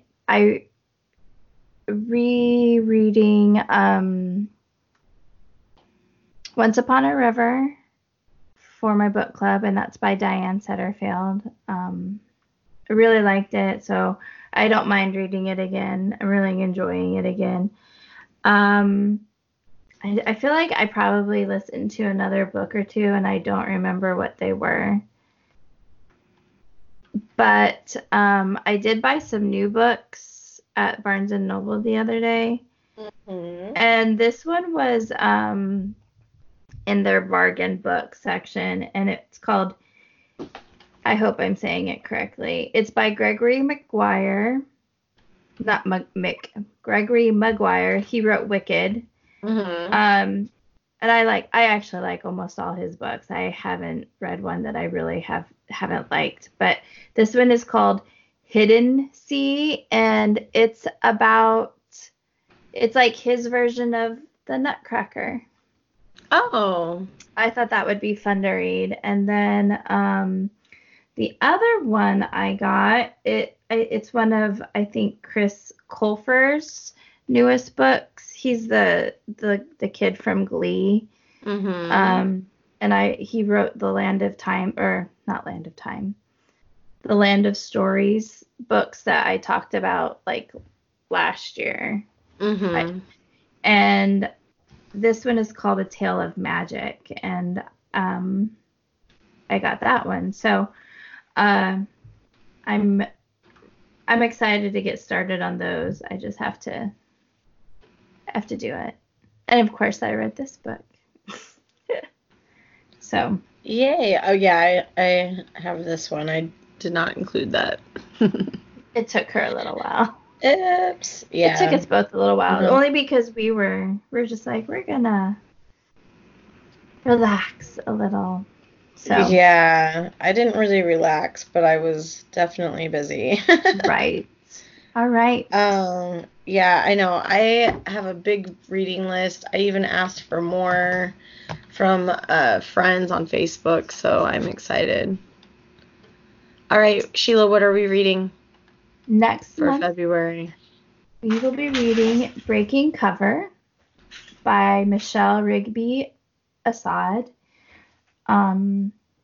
Michelle Rigby Assad is a former CIA agent who actually did a lot of, or not a lot, but how do I want to say it?